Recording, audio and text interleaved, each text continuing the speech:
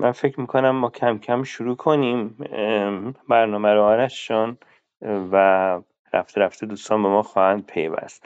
خب آرش جان، من قبل از اینکه شما شروع کنی میخوام این رو بگم که امروز روز جهانی MS هست و چند وقتیه که آتنا دائمی عزیز ابتلاش به بیماری MS تایید شده و خب خیلی نگران کننده است. به هر حال کسی که بیماری MS میگیره اگر در واقع مرتب در شرایط آرامی نباشه، در شرایطی و تحت کنترل نباشه بیماریش، داروهاش رو مرتب نتونه استفاده کنه و اینها و مراقبت نشه، امکان داره که این بیماری شدت پیدا بکنه.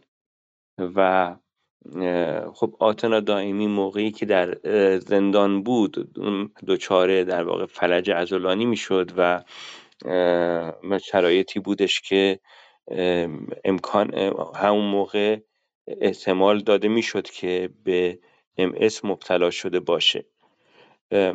البته اون موقع احتیاج داشت که معاینات و آزمایشات لازم انجام بشه، تست مایع نخاع انجام بشه، اما اون موقع اجازه این آزمایش ها رو بهش ندادند و الان به هر حال این قضیه تایید شده. آتنا در با این حال در واقع از همه کسایی که باهاش ابراز همدردی کردند گفته که من فعلا آزادم و به لطف شما و دسترسی به درمان به زودی خبر سلامتی کاملم رو اعلام خواهم کرد. بیایید صدای کسانی باشیم که پشت میله های زندان و زیر ضربات باتوم و هدف گلوله ها هستن که این امر واجبتر از هر چیزی است. و امروز هم در توییتی نوشته که امروز در واقع روز جهانی بیماری MS. خیلی از عزیزان برام پیام گذاشتن، کامنت گذاشتند، از همه سپاسگزاری کرده، اما گفته که بزرگترین درد من وجود جمهوری اسلامی و بزرگترین آرزویم آزادی است. آرش اگر در مورد بیماری MS آتنا نکته‌ای هستش که من نگفتم شما اضافه کنید و خبرها رو شروع کنید. نه، تقریبا کامل در مورد بحث بیماریشون صحبت کردیم و خب اگر زمانی که آتنا دچار مشکلات عضلانی میشد آتنا رو منتقل میکردن به بیمارستان، قطعا خب شرایطش به گونه‌ای نمیشد که امروز این بیماری پیشروی کرده باشه. خب من مدت‌ها قبل اطلاع داشتم که این مشکل رو آتنا داره. اون موقع که بند نصفان بود و منم بند 8 بودم، یعنی یه خبرهایی حالا بهمون میرسید. یکی دو بار هم که ملاقات داشتیم با خانواده اونجا آتنا رو دیدم. خب خیلی سال گذشت از اون شروع به قول معروف اون علائم بیماری و خب وقتی درمان نشه بیماری در موقع خودش در زمان خودش، خب حاد وضعیت اون فرد حاد میشه و اصلا بیماریهای خیلی ساده‌ای بوده که میتونسته خیلی زود درمان بشه. یعنی اگر درمان صورت میگرفت وضعیت اون فرد خب خیلی حاد نمیشد، ولی متاسفانه خب این عدم رسیدگی در زندان ها دیگه موارد متعددش رو فکر میکنم در جریانش هستیم، در هفته های گذشته در موردش صحبت کردیم و موارد متعددی که در طول 3-4 دهه اخیر افرادی که در زندان بر اثر بحث بیماری خب فوت کرد. من برم سراغ خبرهایی که زودتر خبرها رو به اتمام برسونیم، بریم قسمت دوم برنامه. خب در این هفته ما 17 مورد اعدام داشتیم در زندان‌های مختلف، زندان‌های رجایی شهر و عادل‌آباد شیراز و همینطور زندان وکیل‌آباد مشهد و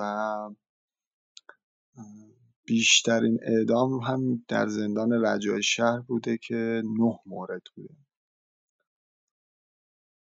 و متاسفانه میگم حالا این هفته‌ای بوده که واقعا تعداد اعدام ها خیلی آمارش بالا بود.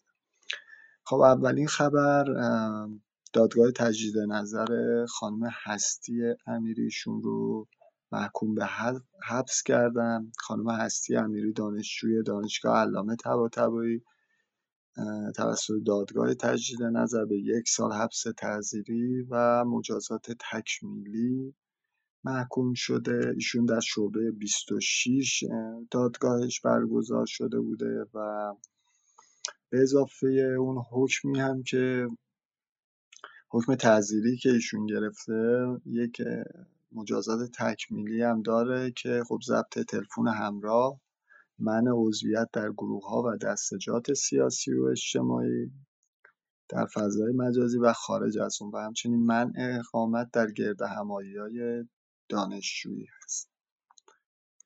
خبر بعدی در مورد خانم نازنین زاغری بود. تو این هفته بحثش مطرح شد و ایشون در مصاحبه‌ای با BBC اعلام کردند که در آخرین لحظات قبل از آزادی و در حضور یکی از مقامات رسمی بریتانیا من را مجبور به امضای اعتراف دروغین کردند که این کار یکی از شروط آزادی من بوده. خانم زاغری بیش از 6 سال در زندان حضور داشتن. خبر بعدی در مورد آقای زرتشت احمدی راغب هست که به 1 سال حبس تعزیری محکوم شدن بر اساس دادنامه‌ای که توسط شعبه دوم دادگاه انقلاب شهرستان شهریار در تاریخ 30 بهمن ماه 1400 به صورت غیابی صادر و روز گذشته ابلاغ شده، زرتشت احمدی راغب به اتهام تبلیغ علیه نظام با استناد به ماده 500 قانون مجازات اسلامی به 1 سال حبس تعزیری با احتساب ایام بازداشت قبلی محکوم شد. خبر بعدی در مورد تعدادی یک گزارشیه در مورد بچه‌هایی که الان در اعتصاب غذا حضور دارن که تعدادشون هم 8 نفر. من سعی میکنم به صورت خلاصه این رو بخونم در حد چند دقیقه. اولیشون آقای وحید باقری هست، زندانی سیاسی و یکی از بازداشت شدگان اعتراضات آبان 98 که تقریبا از دوشنبه 3 هفته قبل اعتصاب غذای خودشون رو شروع کردن و اون خواسته شون هم به قول معروف موافقت با بحث آزادی مشروطشون هست. آخرین اخباری هم که داشتیم روز یکشنبه ایشون به دلیل وضعیت نامناسب جسمی و افت شدید فشار و قند خون با برانکارد به بهداری تیپ 2 منتقل شده بودن. ایشون 19 ماه از محکومیتشون رو گذروندن و میتونن از حق آزادی مشروطشون استفاده کنن که خب دستگاه امنیتی با اون مخالفت کرد. برزان محمدی نفر بعدی هست که ایشون هم از فعالین مدنی محبوس در زندان مریوان هستن که از روز دوشنبه 26 اردیبهشت ما دست به اعتصاب غذا زدن. آقای محمدی چندی قبل به دلیل عدم شرکت در مراسم مذهبی از بند عمومی به قرنطینه این زندان منتقل شده و در اعتراض به این تصمیم الان در اعتصاب غذا هستن. آقای برزان محمدی هم در تاریخ همون 17 برزان رو خرداد میخواستم بگم آرش، برزان یک دور آزاد شده بود و دوباره بازداشت شد. فکر کنم با آیه شیرعلی محمد با هم بودن، اگه یادم باشه، اگه درست یادم مونده باشه. آیه شیر محمدی شیر محمدی، من همیشه این فامیلیش رو اشتباه میگم. من فکر کنم با ایشون با هم بودن، درسته؟ بله بله، توی یه اتاق حضور داشتن و الان مجید رضایی هم که اینجا هست خب میتونه خیلی بهتر توضیح بده اون موضوع رو، و چون با هر دوی اونها هم جزو دوستان نزدیکش بوده. بله آزاد شد و مجددا بازداشت شد. اعتصابی بعدی آقای اسکندر لطفی هستن از فعالین صنفی معلمان و بازرس شورای هماهنگی تشکل‌های صنفی فرهنگی که از روز 11 اردیبهشت ماه و همزمان با بازداشت خودشون دست به اعتصاب غذا زدن. با توجه به تداوم بازداشت این فعال صنفی در سلول‌های انفرادی بازداشتگاه نهاد امنیتی در سنندج و محدودیت تماس و ارتباط ایشون با خارج از بازداشتگاه، از تداوم اعتصاب و وضعیت ایشون اطلاع دقیق در دست نیست. مورد بعدی آقای ابراهیم صدیق همدانی هستند، زندانی محبوس در زندان مریوان که در اعتراض به عدم تحقق وعده‌های مسئولین مبنی بر انتقال ایشون و پسرشون سالار صدیق همدانی به زندان ارومیه دست به اعتصاب غذا و دارو زدن که با توجه به قطع بودن تماس آقای سالار و ابراهیم صدیق همدانی عملا از ایشون هم اطلاعی در دست نیست، پسرشون هم در اعتصاب غذا هست. مورد بعدی آقای فریدون زاکری هستند، زندانی سنی مذهب در زندان رجای شهر کرج که از روز شنبه 24 اردیبهشت ماه اقدام به اعتصاب غذا کردن. این اعتصاب در اعتراض به روند رسیدگی به پرونده ایشون صورت گرفته. این زندانی در سال 96 بازداشت و نخست به اتهام افساد فعل از به اعدام محکوم شد. این حکم در دیوان عالی کشور نقض شد و پرونده ایشون به اتهام معاونت در محاربه الان در حال رسیدگی است. آقای فریدون زاکری نسب که در سالن 11 اندرزگاه 4 زندان رجای شهر حضور داره، دارای کارشناسی ارشد رشته مدیریت و پیش از بازداشتم یکی از مربیان کنگ‌فو در استان کرمانشاه بود. مورد بعدی آقای فرهاد میثمی هست، ایشون از فعالین مدنی محبوس در زندان رجای شهر کرج که از روز شنبه 17 اردیبهشت ماه اعتصاب غذا کردند. ایشون پیشتر با نگارش نامه‌ای سرگشاده مطالبه خود را در این اقدام اعتراضی لغو حکم اعدام احمدرضا جلالی عنوان کرد. فرهاد میثمی 4 سال از دوران محکومیت 5 ساله قابل اجرای خودشون رو در زندان رجای شهر سپری کرد. و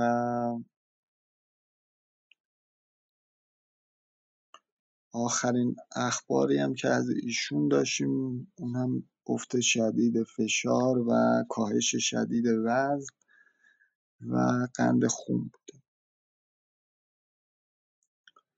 خبر بعدی در مورد تبعید و جزای نقدی خانم رقیه بیگدلی هست. من میخوام که یه توضیحاتی هم اگر شد آقای امیر سالار داوودی در مورد پرونده این خانم بدن، چون یه مقدار اون بحث تبعید ایشون و اینها یه مقدار متفاوت تره با پرونده های دیگه. حالا من میخونم شرحشون رو. رقیه بیگدلی شهروند ساکن کرج و یکی از بازداشت شدگان اعتراضات سراسری دی ماه 98 با دریافت ابلاغیه جهت اجرای حکم 2 سال و 8 ماه تبعید به زندان زنجان و جزای نقدی به شعبه 7 اجرای احکام دادسرای کرج احضار شدند. در این احضاریه که توسط شعبه 7 واحد اجرای احکام دادسرای کرج صادر و به خانم بیگدلی مورخ 31 اردیبهشت ماه ابلاغ شده، از ایشون خواسته شده که 10 روزه خودشون رو به اجرای احکام معرفی کنند. و پیش از این هم خب خانم بیگدلی امتناع کرده بودن از رفتن به تبعید.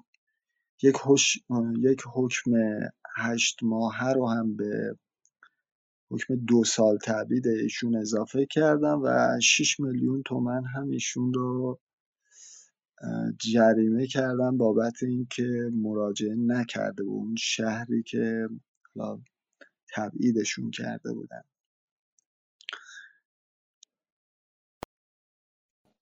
حکم ایشون سلامی هم عرض که کنیم خدمت امیر سالار. امیر سالار جان سلام. باشیم، من سلام سلام. عرض نکردم برشون. منم سلام عرض آرش سلام بگم عرض تمام میکنم. شد خبر اون خانم بیگ بله دلی. بله این خانم اول صدای من بیگ دلی میاد؟ من این خانم آره صدات میاد امیر سالار جان. خب من اول اجازه بدید سلام کنم خدمت جناب عالی و آرش جان و خب خانم سودم که تشریف ندارن، جاشون خالی، و دیگر دوستانی که ما رو در اودینس میشنون. من در خدمتم. خانم بیگدلی الان داشتن در مورد خانم بیگدلی صحبت میکردن آرش جان. خیلی مثل این که اصرار دارن که ایشون حتما باید تبعید بره و ایشون هم امتناع کرده از رفتن به تبعید. چرا که یه دختر دانشجو داره، میخواد در کنار دخترش باشه و هر شود که خب به هر حال نمیخواد تن به تبعید بده. آرش جان، حالا سوال شما در مورد پرونده ایشون چی هست؟ ببینید وضعیتی که ایشون دارن، اول اینکه خب حالا بحث کاریشون مربوط به تهرانه، یعنی اگر منتقل بشن برن برای تبعید عملا هیچ مقر درآمدی نخواهند داشت. بعد مورد بعدی میخواستم ببینم چه کاری اصلا میشه برای این فرد انجام داد.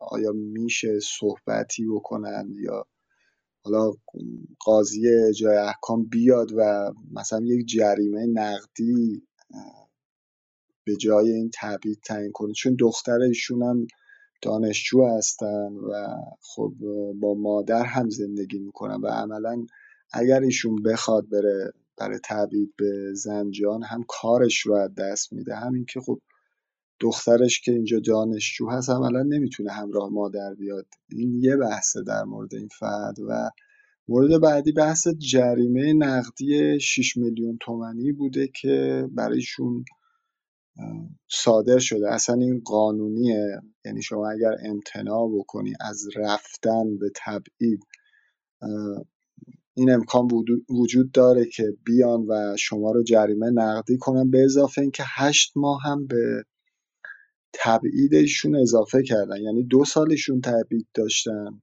6 میلیون تومان جریمهشون کردن، به اضافه 8 ماه اضافه بر اون 2 سال برای تبعیدشون. من خواستم ببینم چطوریه، اصلا این قانونی هست و حالا به چه صورتی.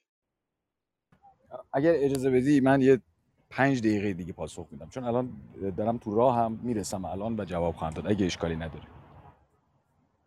بسیار خوب. من دیدم من اتهاماتونم خیلی سنگینه.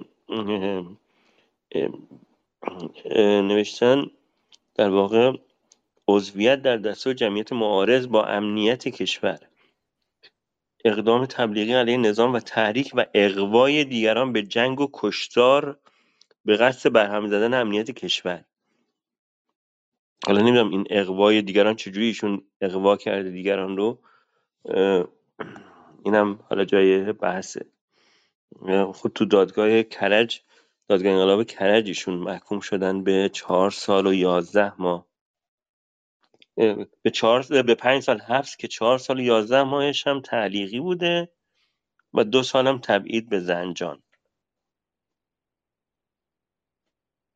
این اتهاما بعد با این حکمش نمیخونه. معلومه که خب بابت این اتهاما چیز محکمی وجود نداشته، چون حکم تعلیقی دادن، در واقع 4 سال 11 ماهش رو تعلیق کردن.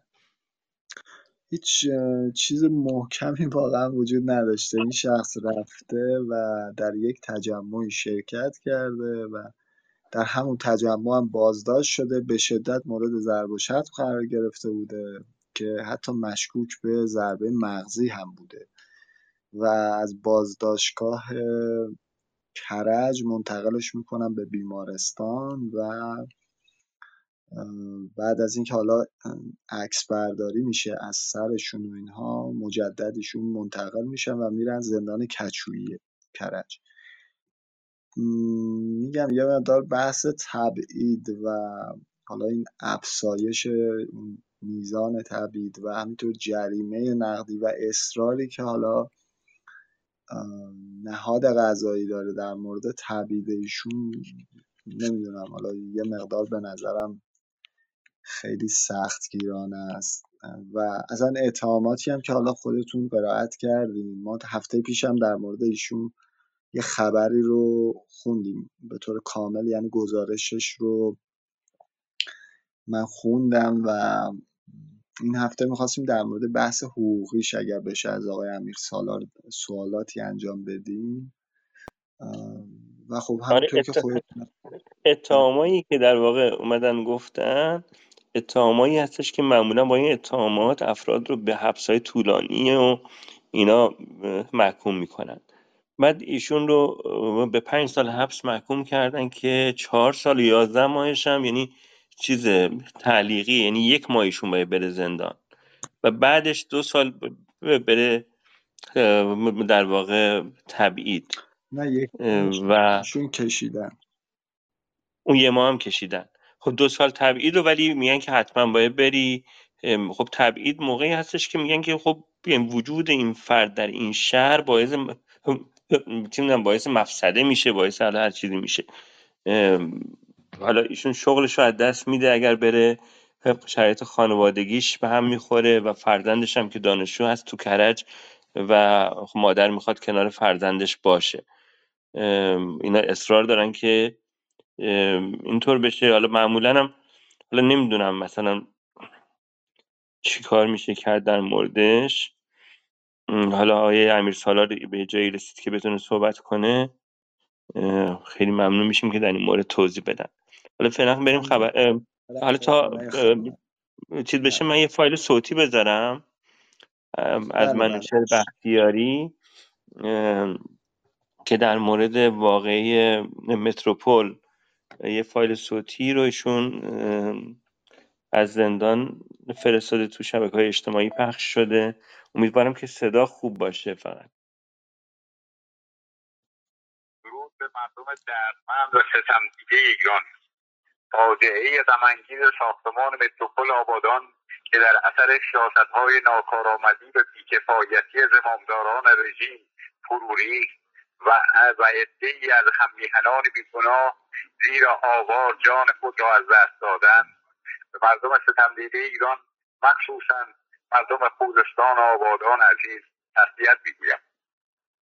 باید به حال مردم و مردم خوزستان گریست. مردمی که روی گنج خوابیده ولی از گنج برای او خبری نیست. گنج او نصیب اختلافگران، دزدان و غارتگران می شود. زمامداران رژیم با اغراض و نیات ناصالح و حق شکنانه، جنگ، کشتار، بی‌آبی، گرسنگی، فقر، فلاکت، ریزگردهای آلوده، هوای ناپاک، ریزش آوار ساختمان‌ها را در طول 43 سال زمامداری خود برای مردم به ارمغان آوردند. مردم دربند و گرفتار ایران، امروز سکوت خیانت است. باید کاری کرد.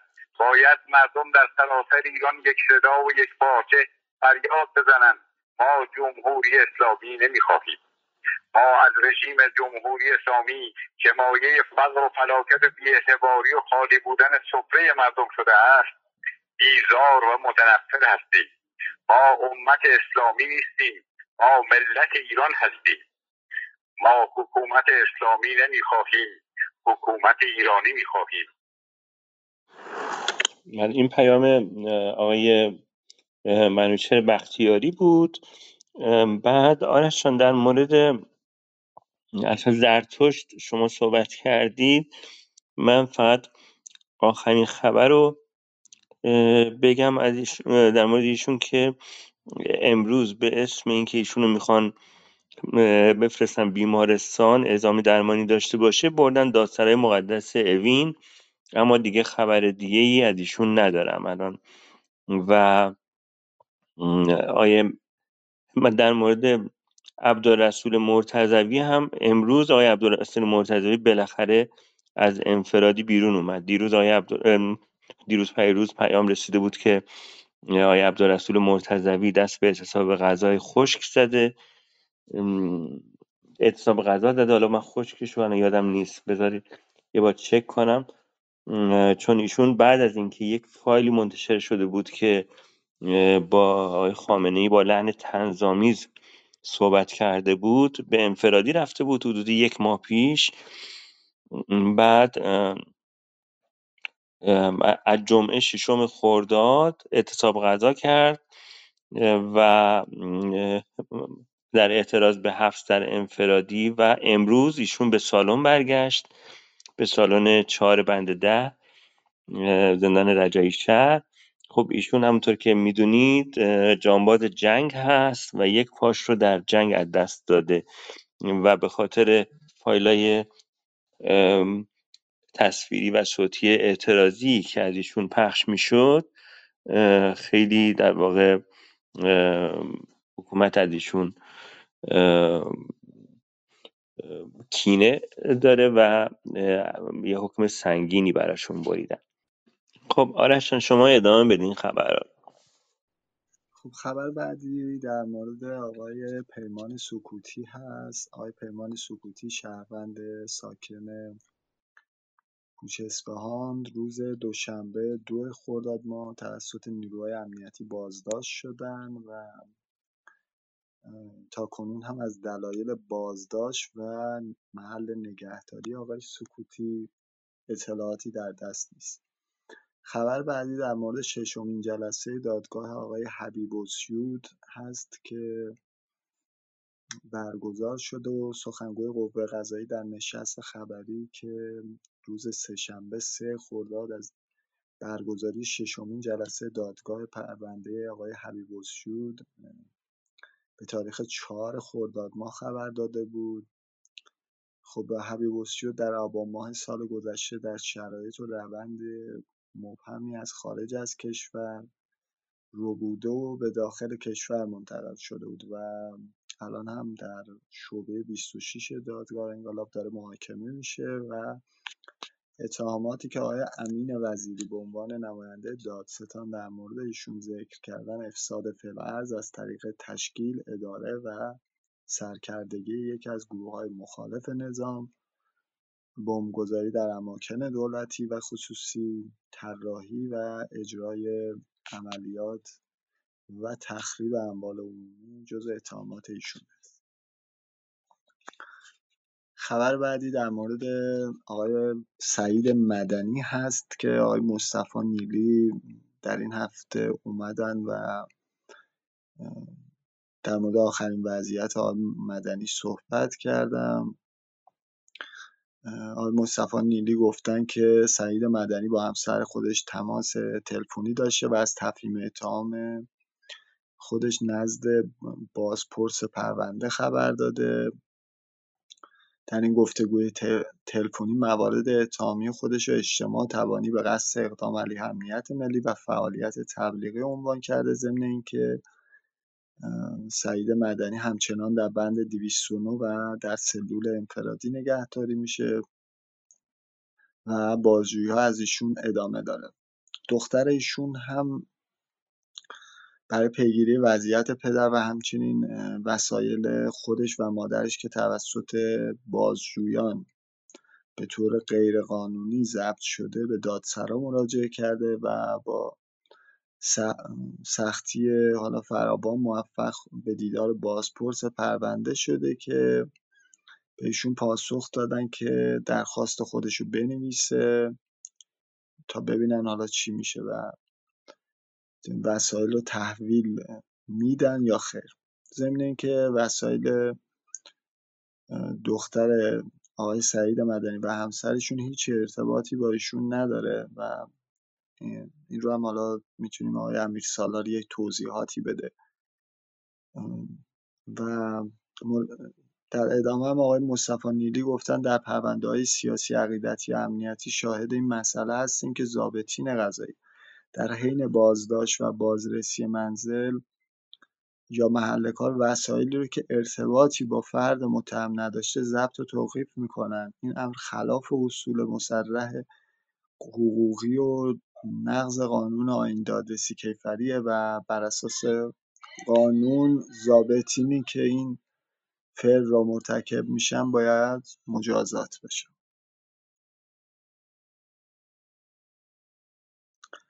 خبر بعدی در مورد آخرین وضعیت 6 شهروند بازداشتی در یاسوج هست. آقای کوروش جلیل، ساسان زرقانپور، نوروزعلی رشیدی و داوود ملک حسینی بعد از تفهیم اتهام و تعیین قرار بازداشت 1 ماه الان در زندان یاسوج به سر میبرند. سعید طاهری، دیگر شهروند بازداشتی نیز علیرغم تعیین وثیقه 200 میلیون تومانی در پی اعتراض به قرار صادره و عدم تأمین وثیقه به زندان یاسوج منتقل شده. یاسر محمودی، نویسنده و کارشناس ارشد میکروب شناسی پزشکی، دیگر شهروند بازداشتی یاسوج است که روز پنجشنبه 29 اردیبهشت با تودیع قرار وثیقه آزاد شده بودند. این شهروندان در خصوص اتهاماتی از جمله اقدام علیه امنیت ملی از طریق تشکیل گروه، ارتباط با گروه‌های مخالف نظام و تبلیغ علیه نظام تفهیم اتهام شده بودند.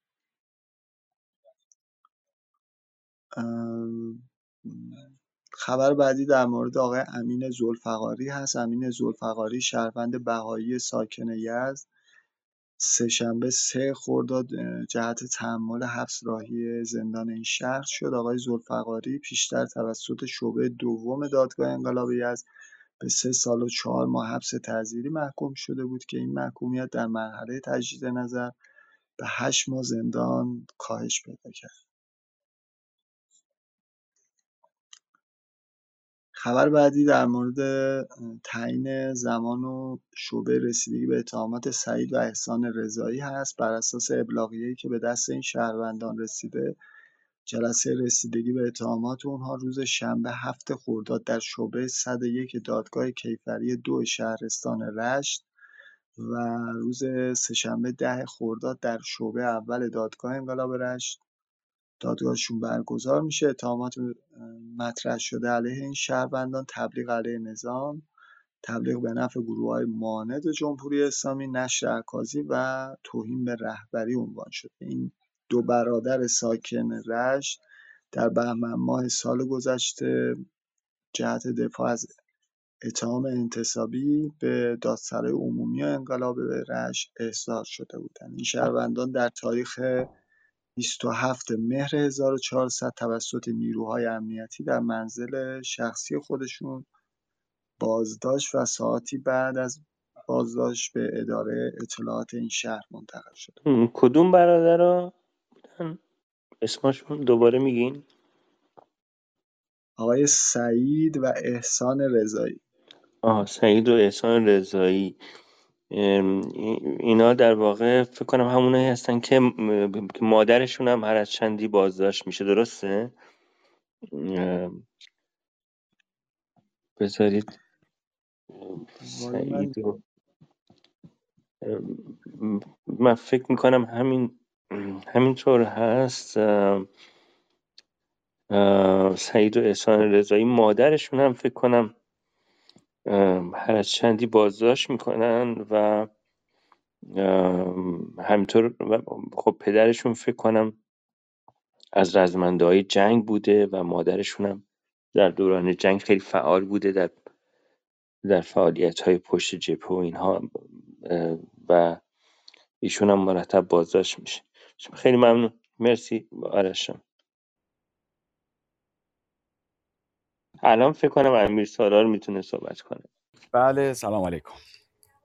سلام مجدد. امیدوارم که خوب باشید. من خواهش میکنم خانم حسین زاده رو بیان بالا که به من کمک بکنن.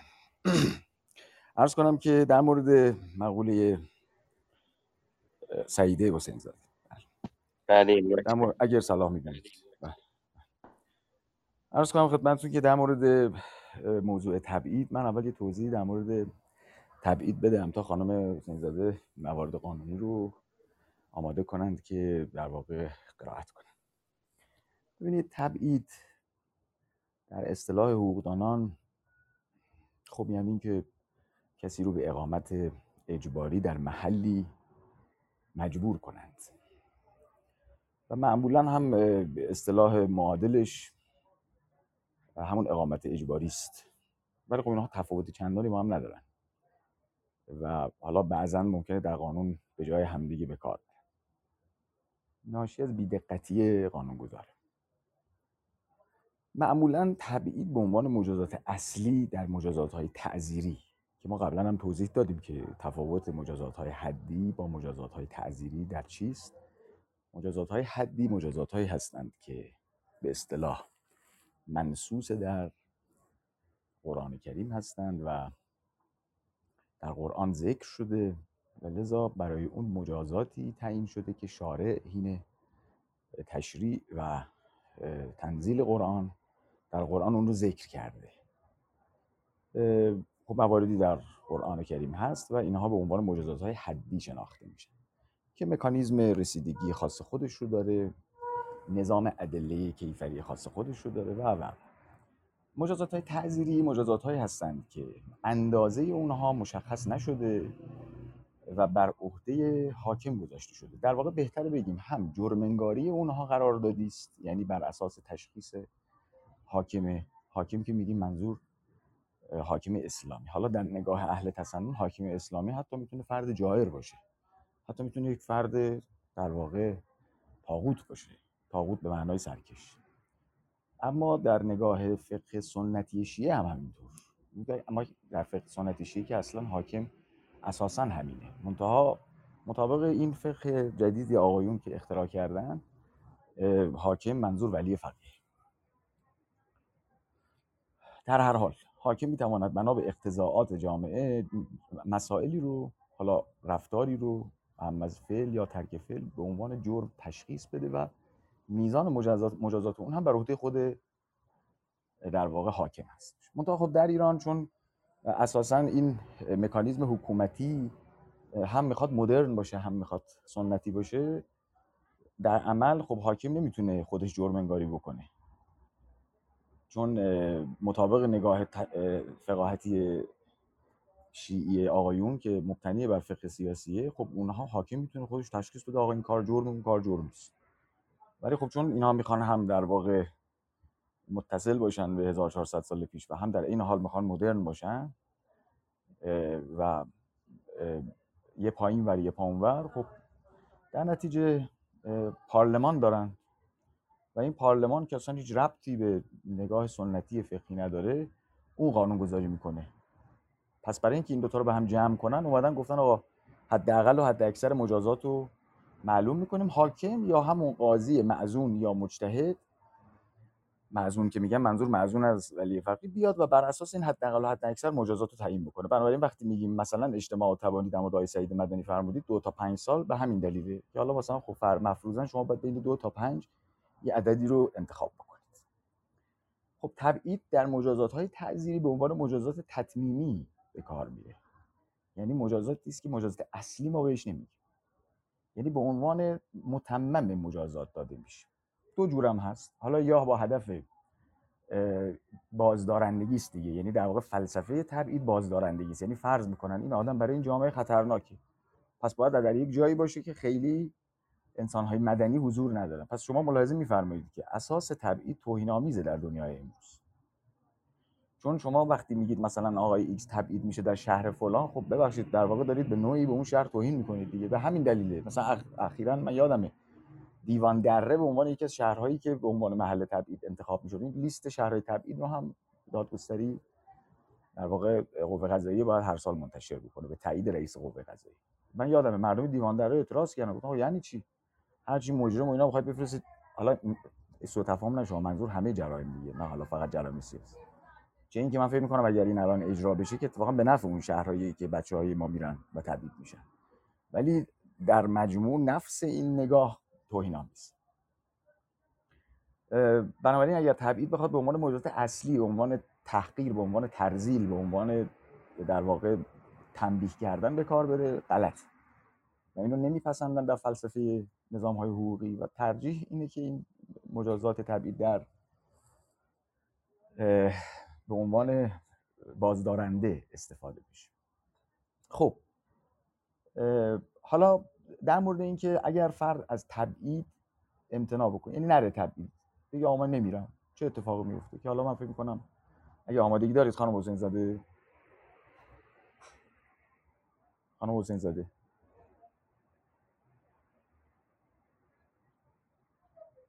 خب مثل اینکه خانم حسین زاده یه بار بعد برید داخل و بیاد بیرون. آره یه بار بعد بره بیرون بعد یه بار بیاد. بله دقیقاً. حالا خب من خودم میگم، ببینید در تبعید اگر فرد نره تبعید، خانم حسین زاده میتونید الان صحبت کنی؟ سلام، در خدمتم. عرض ادب میکنم. صدای من میاد؟ متشکرم هاشم. بله. خیلی ممنونم از شما آقای داوودی و دیگر اعضای حاضر در اتاق. من در خدمتتونم. بفرمایید. خانم وکیل حسین زاده عزیز متشکرم، لبیک گفتید به دعوت بنده و آقای طواف ممنونم که لطفه. خانم حسین زاده موارد مربوط به تبعید رو عنایت بفرمایید. من توضیح بدم در مورد خانم حسین زاده. ایشون هر حال رئیس کمیته منع خشونت علیه زنان هستند در کمیسیون حقوق بشر کانون وکلای دادگستری و بسیار فعالند، خصوصا در حوزه زنان و خیلی خوشحالم که تشریف دارن. خانم حسین زاده بفرمایید موارد رو بخونید از رو که بدونن دوستان در صورتی که تبعید فرد حاضر نشود برود چه اتفاقاتی میفته. بله، اجازه بدید من چند لحظه مواد رو بیارم. اشکال نداره. حالا تا میخواید بیارید من یه توضیح بدم یا نه الان آمادگی داریم میخواین شروع کنید؟ نه شما بفرمایید تا من ماده رو بیارم از روی اپلیکیشن. ببینید ما در مورد در واقع مجازات تبعید موارد قانونی داریم که اینها رو باید لحاظ بکنیم. خب به هر حال مواد 12 و 17 قانون مجازات اسلامی، مثلا یه رأی وحدت رویه داریم که به هر حال حالا در موردش صحبت خواهم کرد. عرض کنم که موارد دیگری هست، نظریه‌های حقوقی داریم که در این ارتباط میشه به اونها استناد کرد و موارد مفصلی است، ولی من فکر کنم از حوصله این بحث خارج باشه. من آمادگیشو دارم، ولی چنانچه امر کنم جناب آقای طواف و آرش جان من حتما بهش خواهم پرداخت.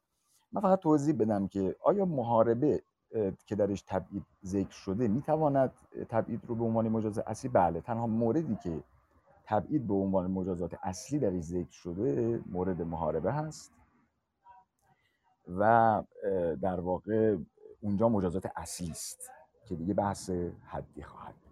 یک نکته هم که بحث فکر میکنم ماده 87 قانون مجازات اسلامی است که در حدود گفته شده که خانم ها رو نباید تبعید کرد، یعنی خانم ها از تبعید در حدود معافند. شما میگید اون وقت بله، ببینید خانم ها معاف شدن دیگه، چقدر محبت دارن، خانم ها رو در مورد حدود از تبعید معاف کردن، الحمدلله، خدا رو شکر. بعد ولی ماده 296 خبر بد این که تبعید زنان رو پذیرفته. حالا این تعارض رو چگونه باید حل بکنیم حالا بماند. به نظر من این مورد مربوط میشه به تعزیر، یعنی اونجایی که برای خانم ها رو پذیرفته در مورد تعزیره. ولی خب یه سوال فلسفی پیش میاد دیگه، اون وقت شما در مورد حدود که تبعید زنان ممنوعه، حدود قاعدتاً بالاتره دیگه.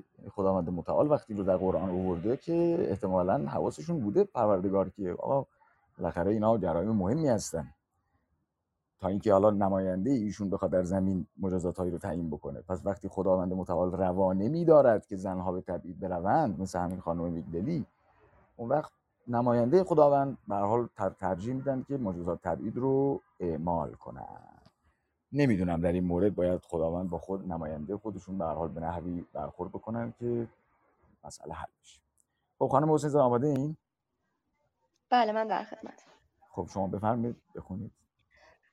در رابطه با مجازات اصلی جرم در واقع محاربه، ما ماده 282 قانون مجازات اسلامی رو داریم که در واقع عنوان میکنه که حد محاربه یکی از 4 مجازات زیر است: اعدام، سلب، قطع دست راست و پای چپ، نفی بلد که بند ت میشه و انتخاب هر کدوم از اونها رو به اختیار قاضی در واقع گذاشته ماده 283 و نفی بلد رو در ماده 284 کمتر از 1 سال رو در واقع قانونگذار نذاشته. یعنی قانونگذار ما این مدت نفی بلد رو گفته نباید کمتر از 1 سال باشه. البته اگر که محارب بعد از دستگیری توبه کرده باشه، این گفته که در صورتی که توبه نکند همچنان در تبعید باقی میماند. یعنی مفهوم مخالف این جوریه که اگر توبه بکنه این مجازات نفی بلد از بین خواهد رفت.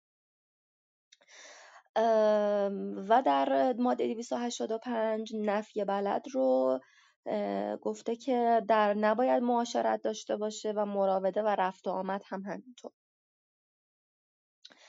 و در فصل 9 قانون مجازات اسلامی که برمیگرده بغی و افساد فی الارض که عنوان صحبت ما نیست، اما ماده 12 قانون مجازات اسلامی به مجازات‌های اقدامات تأمینی و تربیتی البته گفته میشه که مجازات‌های تأمینی و تربیتی ما نمیتونیم نفی بلد رو که همون تبعید گفته میشه رو نباید داخل. البته من جسارت میکنم در خدمت استاد عرض میکنم این مسائل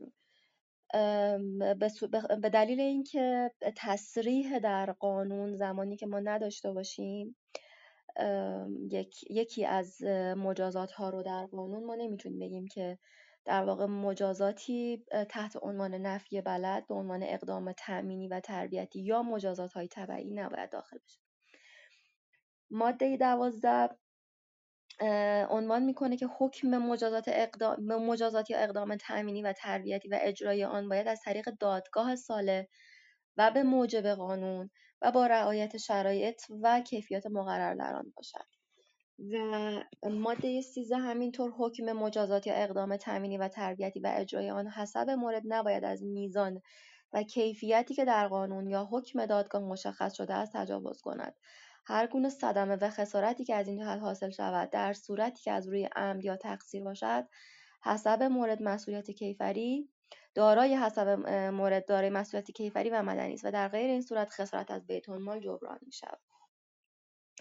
و البته در بخش دوم که در مجازات ها رو عنوان کرده که مشخص میکنه که حد داریم، قصاص داریم، دیه داریم و تعزیر، که استاد در واقع فرمودن که در رابطه با بحث محاربه نفی بلد جزو مجازات هایی هستش که اعلام میکنه قانونگذار که محاربه یک در واقع جرمیه که مجازات حدی برش مشخص شده و ما در زمانی که در اقداماتی که در واقع مشخص کننده هست، اینطوری که در واقع قانونگذار میگه تأمینی و تربیتی رو اومدن براش مشخص کردن و یک سری جرایمی داریم مثل جرایم امنیتی که در واقع این جرایم تعزیری هستند، ما زمانی که نفی بلد رو بر اونها بار میکنیم در واقع یک مجازات حدی رو اومدیم بر یک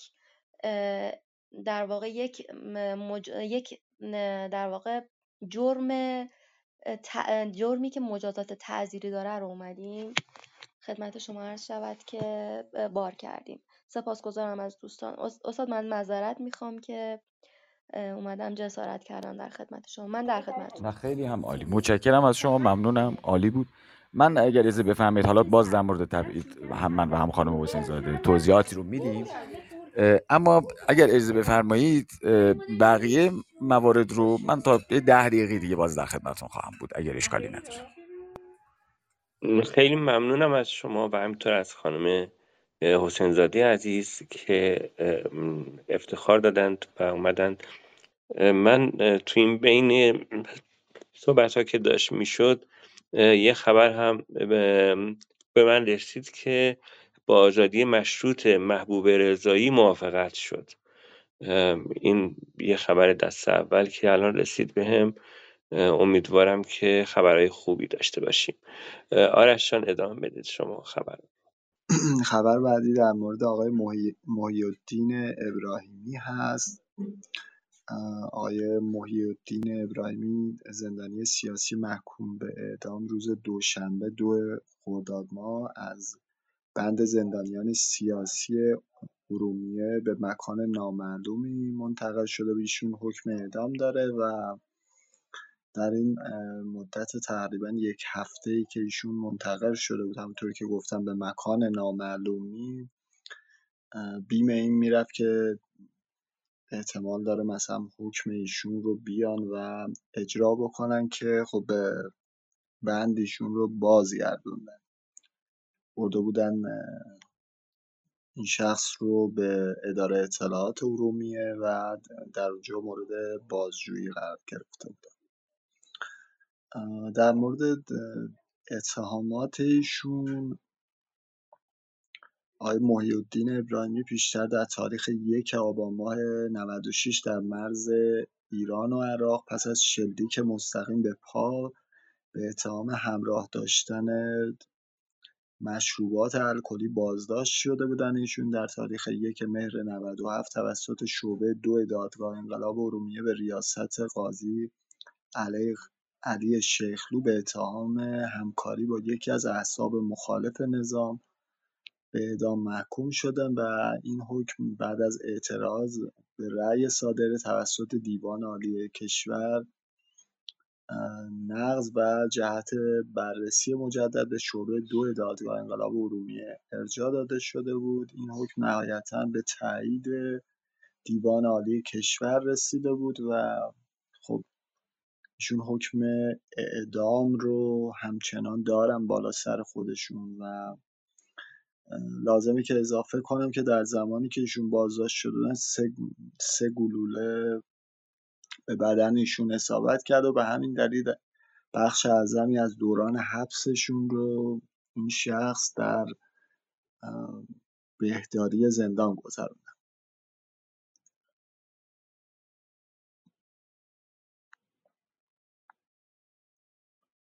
خب یه خبرم در مورد خود مجید رضایی هست که خب خودش میاد و توضیح میده در مورد من از اون عبور میکنم.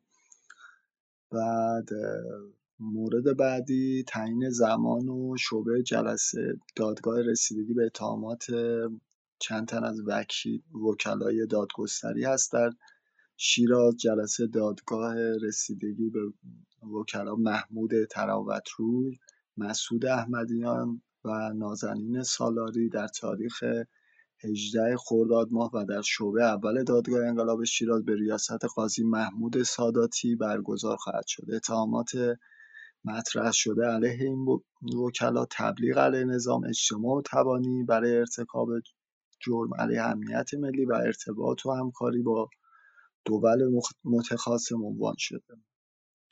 قرار جلب به دادگستری این وکلای دادگستری در تاریخ 18 اردیبهشت ماه از بابت این اتهامات صادر شد.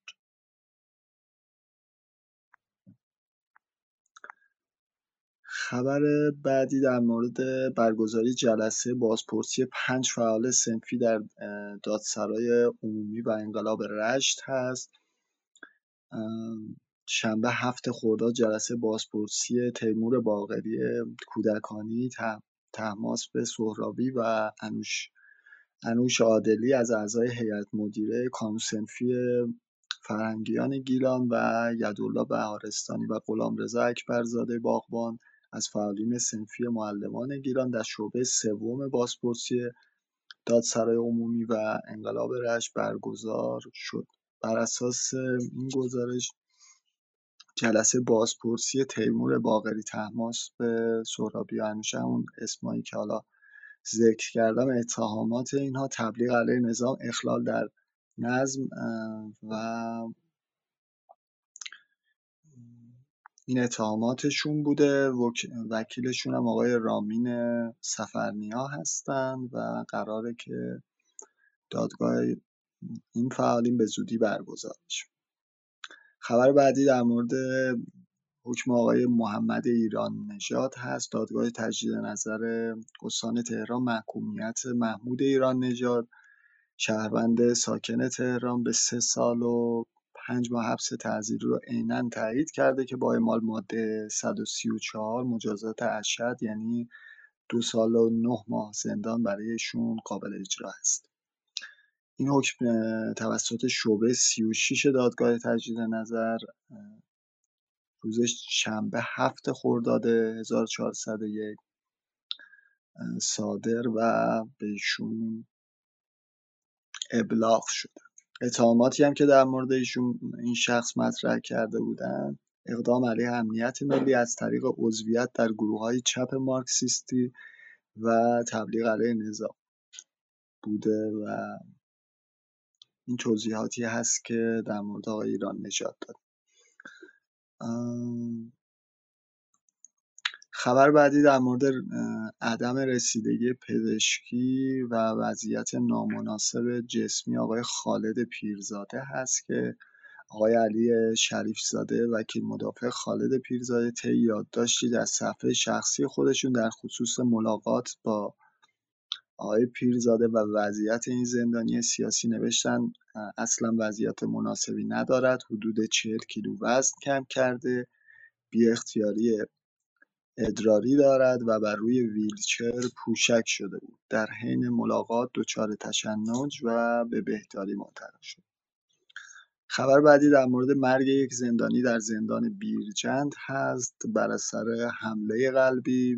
هویت این زندانی گل‌آقا نارویی عنوان شده که اهل روستای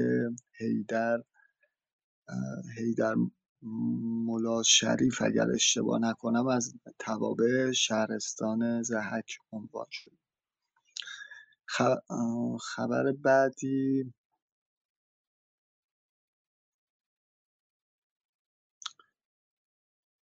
خب آقای اسکندر لطفی رو هم که من خبر اعتصابش رو خوندم دیگه، تقریبا خبری نیست و اگر مورد بعدی رو آره، شما من یکی دو تا مورد رو خدمتتون عرض کنم که آقای رضا مهرگان زندانی سیاسی و از اعضای امضا کننده بیانیه 14 که در بند 4 زندان اوین محبوس بود به بند 8 سال و 8 منتقل شده و از زمان بازگشت به زندان داروهای مربوط به فشار خون و قلبش رو به درستی دریافت نکرده. آقای مهرگان اعلام کرده که در صورت عدم دریافت داروهاش از امروز 9 خرداد اعتصاب دارو و غذاش رو آغاز خواهد کرد.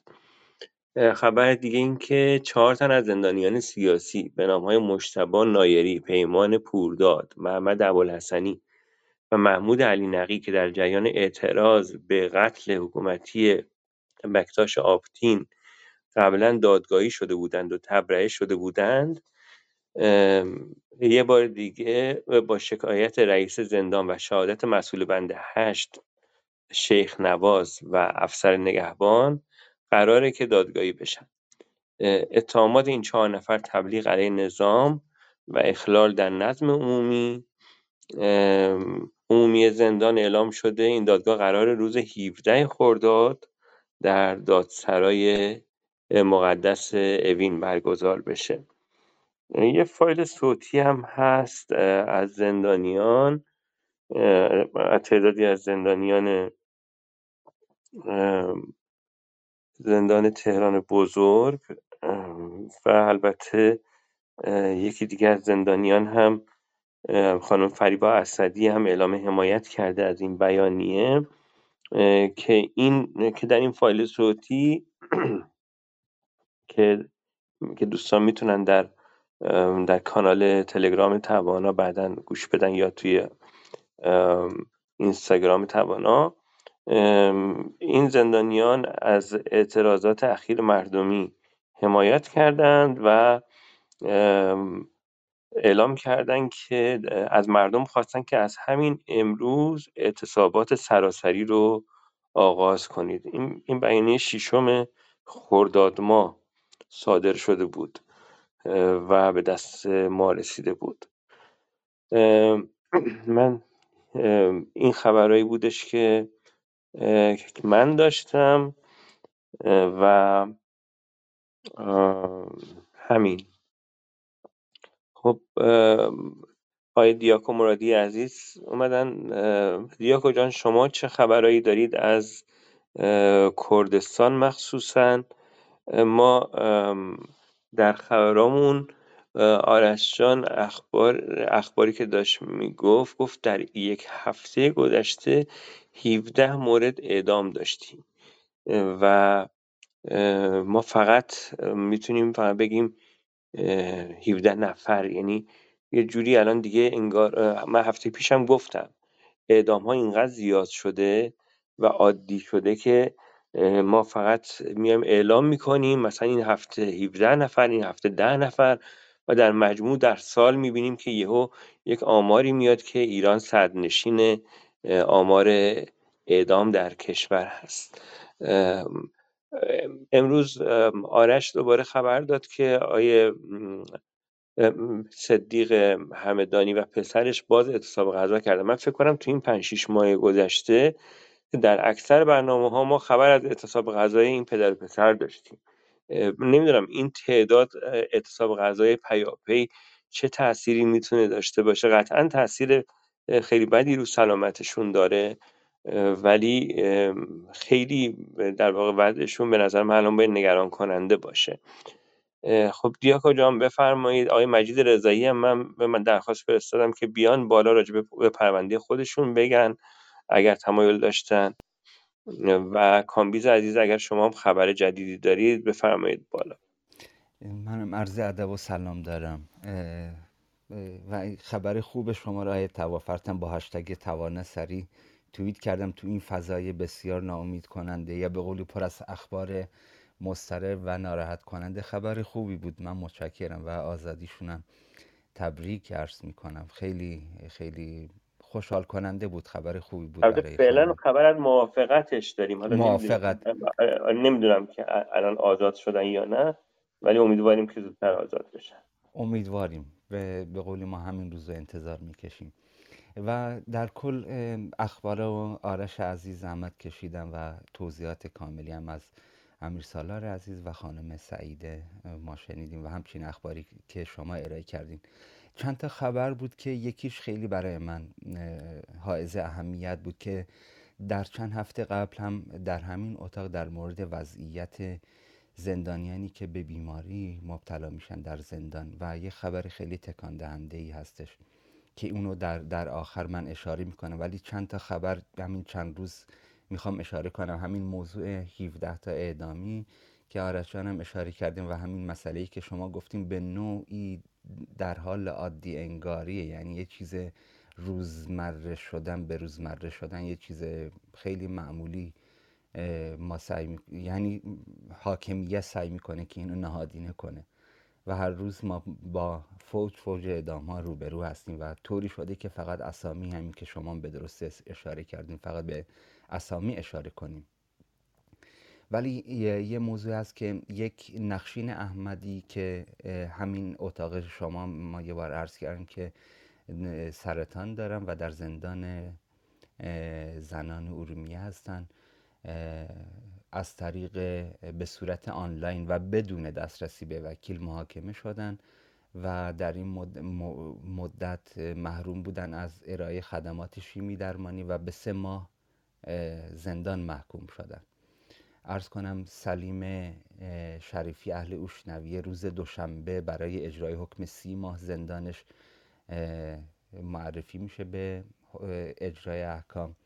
سومان رضایی متاسفانه خانمی 34 ساله در دیوان در روز جمعه 6 خرداد توسط 2 نفر یک ماشین شخصی روبوده میشه و برای اینکه خودشو نجات بده خودشو پرت میکنه و منجر به فوت ایشون میشه. عبدالواحد عباسی زاده و ما داریم از زندان بانه، اینم یه خبر خوبیه که آزاد شدن روز جمعه 6 خرداد. فرهاد معروفی اهل اوشنویه برای سپری کردن حکم 2 سال زندانشون ایشون دستگیر شدن، نه اینکه خودشونو معرفی کنن، دستگیر شدن. روار چارکداری 23 ساله، اونم محل اوشنوی است که روز چهارشنبه 4 خرداد به اجرای احکام معرفی میشن و منتقل میشن به زندان اوشنویه. آقای عزیز قادر تاج از معلمین اوشنویه هستن. ایشون هم حکم 3 سال حبس داشتن که در بهمن 1399 دستگیر شده بودن و بعد از 1 ماه بازجویی با قرار وثیقه آزاد شدن تا مرحله دادرسی طی بشه و دستگیر شدن و به زندان منتقل شدن. و در دهقلان هم که ما سامان میرکی فعال محیط زیست به 6 ماه زندان و حبس محکوم شدن. یه موضوعی که از سیاوش بهرامی بعد از 3 روز بعد از آزادی، 3 روز از آزادیش که میگذره، روز دوشنبه 7 خرداد در خانه برادرش و سیاوش بهرامی جا داره که اشاره کنم 25 ساله بوده و به جرم عضویت در یکی از احزاب اپوزیسیون کردستان ایران دستگیر میشن و بعد از 3 روز که آزاد میشن در روز دوشنبه 7 خرداد متاسفانه مشکوک جام میبازن. پزشکی قانونی اعلام کرده که ایشون دچار سکته قلبی شده، ولی امروز یکی از اعضای خانواده‌اش گفته، هرچند هیچ فکت و دلیل ما نداریم، فقط یکی از اعضای نزدیک خانواده‌اش گمان میکنن که در قبل از اینکه آزاد بشه به ایشون یه تزریق شده و برای همین شاید باعث مرگ ایشون شده. ولی در کل خیلی خیلی نکته حائز اهمیتی بود که اینجا من عرض کردم یه بارم تو همین اتاق خدمت امیر سالار عزیز، آرش و شما این موضوع مطرح کردیم که زندانیان بعد از دستگیری و سپری کردن حکم حبس بعد از آزادی دچار بیماری هایی میشن و یکی از این بیماری های شایع در بین زندانیان بیماری قلبی عروقی است که جای تأمل یه جوون 25 ساله بر اثر سکته قلبی بعد از 3 روز از آزادی جان ببازه. و در کل اخبار خیلی زیاده، ولی این چند نکته احساس کردم مهمه که اشاره کنم. یکی این که وضعیت نخشین احمدی که متاسفانه ایشون سرطان دارن، مادر 2 تا بچه هستن، ولی هنوزم به قولی جای شکر باقی، طوری شده که با احکام کوتاه رضایت بدیم و راضی باشیم و احساس خوشحالی کنیم و 3 ماه محکوم شدن. من بیشتر وقت نگیرم، وقت دوستانم. ممنونم دیاکو جان. این موردی که این جوان، منم اتفاقا خوندم که در اثر خودکشی جان سپرد، منو به یاد شلر انداخت که اون هم بعد از چند روز بازداشت و آزادی خودکشی کرده بود.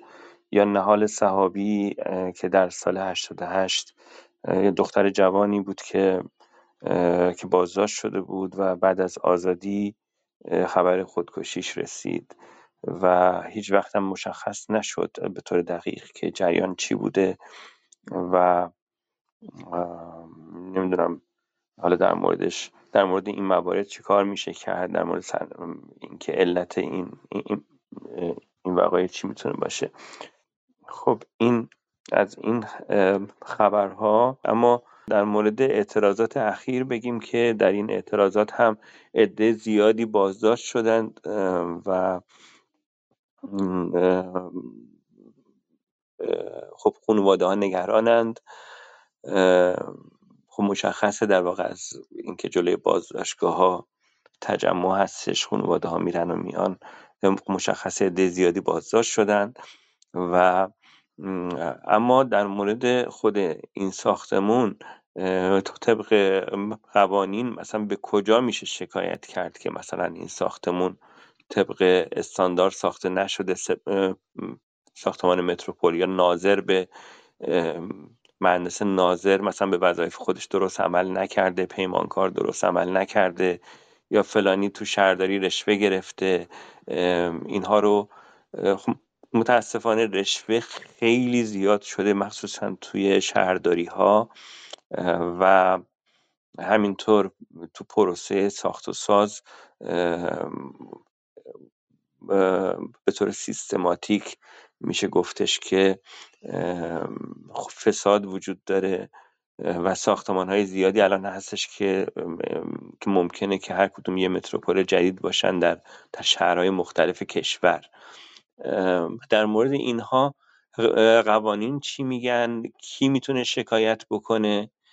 آیا امیر سارال یا خانم سعید، اگر شما بتونید جواب بدید خیلی ممنون میشم.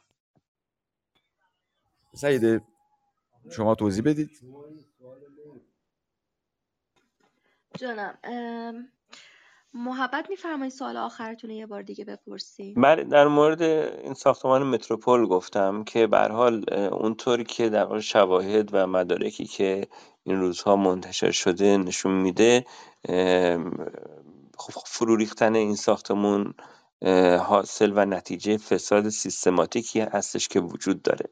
حالا یا ناظر به وظایف خودش درست عمل نکرده، پیمانکار درست عمل نکرده، شهرداری مثلا با رشوه. من یه سوالو بله دقیق بپرسم. ببینید بله شما خانم حسین زاده، شما روی این موضوع اظهار نظر بفرمایید. دیروز فکر می‌کنم دادستان کل کشور صحبت کرد و عنوان و خب مصاحبهش رو همه دیدیم. ایشون به گونه‌ای برخورد می‌کرد که اصلا انگار تو این مملکت ما نظر داشتیم که ایشون بیاد و دادستان کل کشور بشه. و همین که ایشون به آرزوهای بچگیش رسیده و دادستان کل کشور شده، ما باید خدا رو شاکر باشیم. حتما دیدید دیگه، چون من تو صفحه اینستاگرام خودم هم بخشایی از صحبت‌های ایشون رو گذاشتم. اول در مورد وظیفه نظارتی دستگاه قضایی عنوان بکنید که به هر حال ظرفیت قوانین چی میگه، و دوم این که گمان من دست کم اینه که خیلی تمرکز کردن روی آقایی به نام حالا آقای سازنده، حالا هر اسمی که داره، خیلی اهمیتی نداره و به هر حال ما باید در هر حال انگشت تقصیر رو به سمت نهادهای نظارتی و نهادهایی که صادر کننده مجوز هستن ببرید.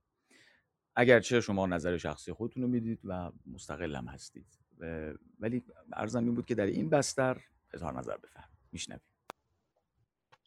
خواهش میکنم. ببینید، قبلا همین اتفاق افتاده، یعنی با توجه به اینکه ما داشتیم پرونده‌ای که در واقع همکاران ما مطرح کردن، پرونده اگر خاطرم باشه پرونده مدافعان سلامت بود که حدوداً میشه گفتش که اشخاصی که اومدن و دستور یک مسئله رو دادن و سبب شد که مردم در کشور ما جان خودشون رو از دست بدن. خب ببینید، اینجا در واقع اتفاقی که میفته اینه که ترک فعلی صورت گرفته، یا که فعلی صورت گرفته که سبب اون تقصیره، یا اینکه در واقع یک مجازاتی رخ داد، یعنی یک جرمی رخ داده که در واقع یک فعلی صورت گرفته. ما در واقع در شرایطی قرار میگیریم که میتونیم یا در قانون مجاز اسلامی برای اون قانون در واقع جرم انگاری شده و ما میتونیم از باب قانون مجاز اسلامی صرفاً شکایت بکنیم، یا نه یک تقصیری صورت گرفته و مطابق قوانین عام مسئولیت مدنی غرامت خواهی بکنیم.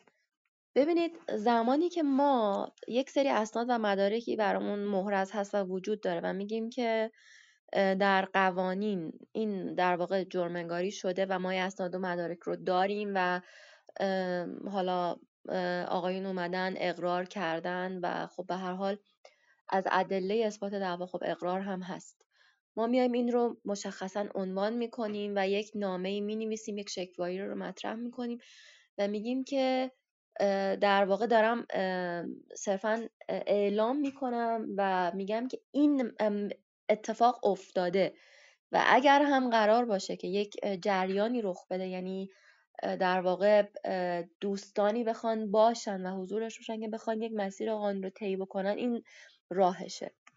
و کما اینکه عرض هم کردم در پرونده مدافعان سلامت یکی از راههایی که در واقع دوستان ما در کمیسیون حقوق بشر اومدن انجام دادن و مسیرش رو طی کردن این بود. زمانی که ادله کافی وجود داشته باشه و اقرار هم هست، ما نسبت به دستگاه‌هایی که اومدن مسبب این اتفاق شدن و البته یکی از حقوقدانها هم اومدن گفتن که آقای، حالا اسمشون رو نمیبرم، حتما هم میشناسن دوستان حقوقدان ما، اومدن گفتن که این قتل عمده، که حالا نظر من برای اینه که قتل عمد نیست. چه از باب این که خود اشخاصی که مستقیما از این مسئله خسارت دیدن و زیان دیدن و میتونن اسمشون رو دیه بفرمایید در خانم واقع حسین زاده، اشکال نداره. جان اسمشون رو بفرمایید. آقای کوپای زاده بله بله. اومدن و گفتن که میشه این، بله این قتل عمد هست. چه اون حالا اشخاص میتونن مستقیما دیه این در واقع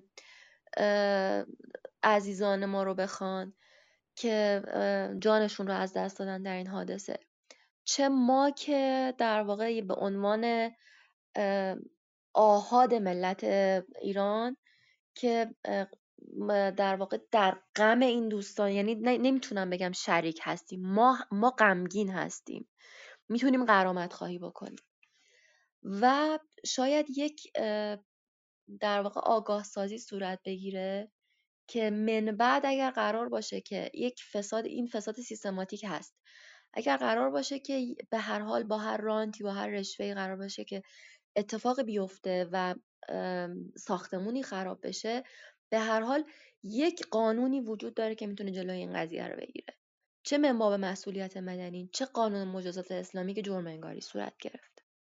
عرض من تموم شد.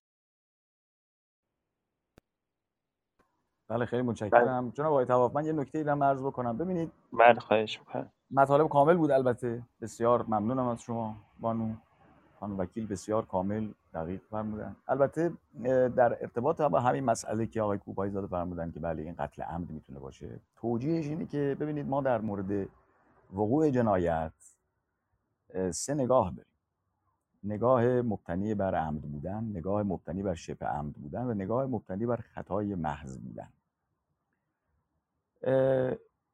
قتل عمد قتلی است که در اون شما قصد جنایت دارید، در واقع قصد وقوع جنایت رو دارید که حالا ما ازش تعبیر میکنیم به عنصر معنوی یا عنصر روانی یا همون سوء نیت، و خب فعلی هم که به کار میبرید در راستای تحقق قصدتون هستش.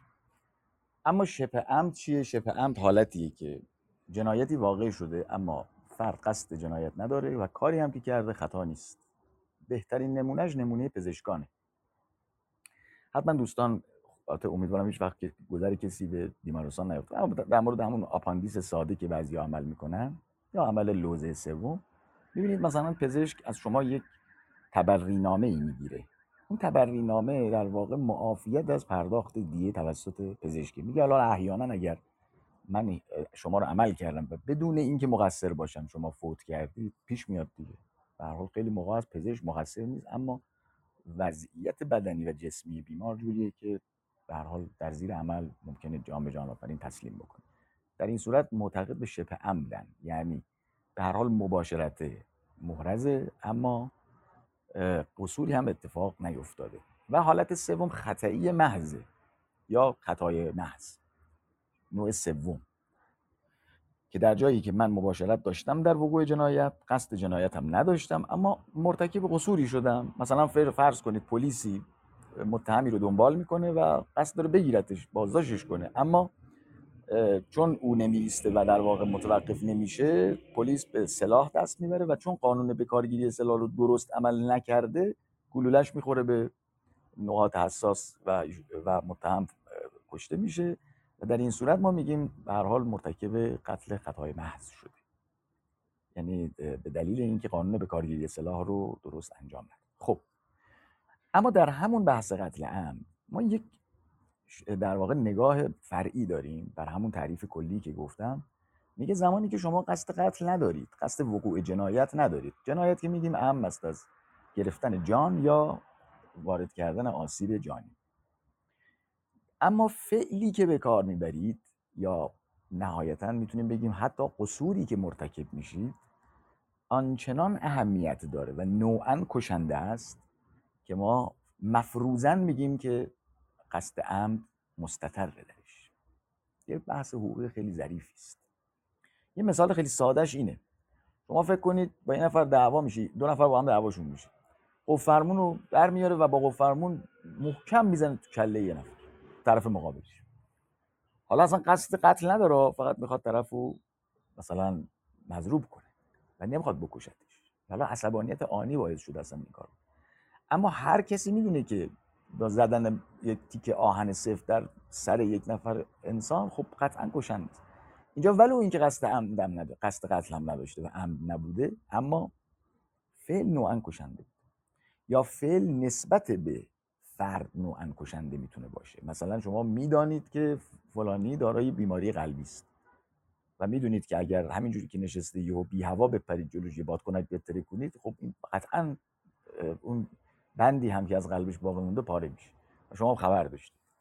در این صورت باز هم مرتکب قتل عمد شده. چرا؟ چون فعل نوعا خطرناک انجام داده، عادتا خطرناک انجام داده. حالا نظر آقای دکتر کوپایزاده دقیقاً مبتنی بر همین تئوری است که بعضی قصورها دیگه اصلا پذیرفتنی نیست انجامش در دنیای مدرن امروز و مطابق با استانداردهای حکومتداری.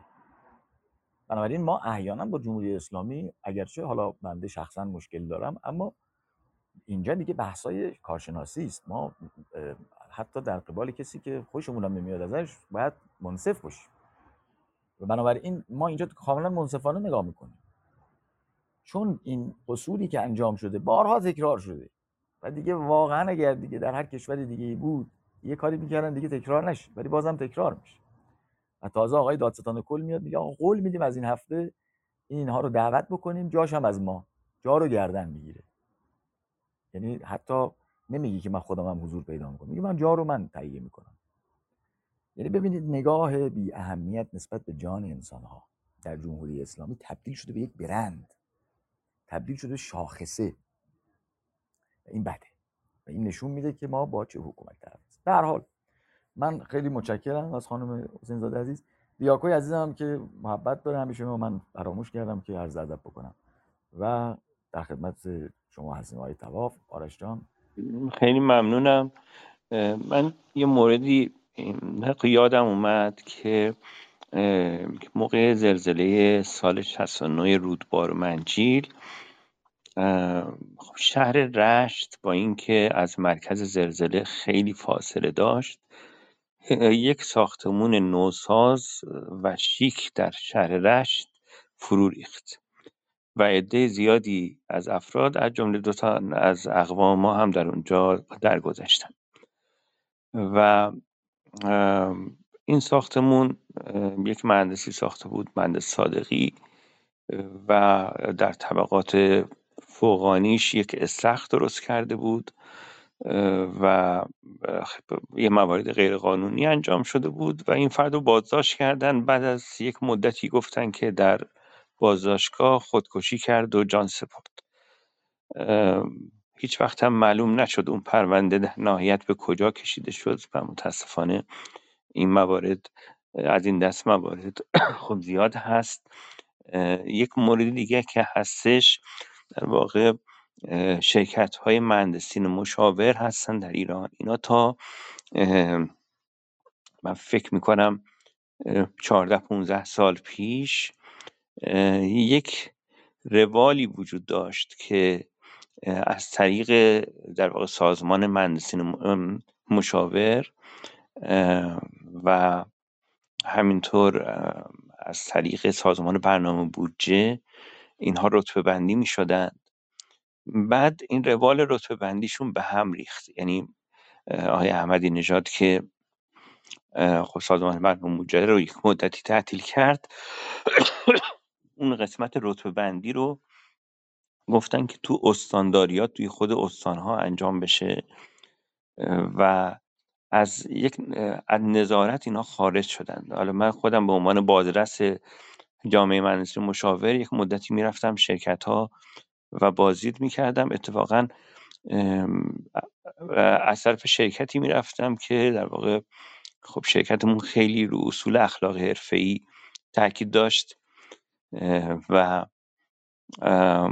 خب خیلی سختگیرانه در واقع ما اون موقع شرکت ها رو نظارت میکردیم. حتی من یادمه که رفتم یکی از شرکت های خیلی معروف رو به این عنوان که اسم کسی رو گذاشته بود توی لیست افراد امتیاز آورش که اون فرد ایران زندگی نمی‌کرد، در کانادا زندگی می‌کرد. براش گزارش منفی نوشته بودم و خب خیلی سر این قضیه اونا گلایه‌مند شده بودن. ولی از یک زمانی این نظارت ها رو از جامعه منصور مشاور گرفتن و متاسفانه روال جور دیگه ای شد. حالا دیگه بعد نمیدونم به چه صورت بود، ولی به هر حال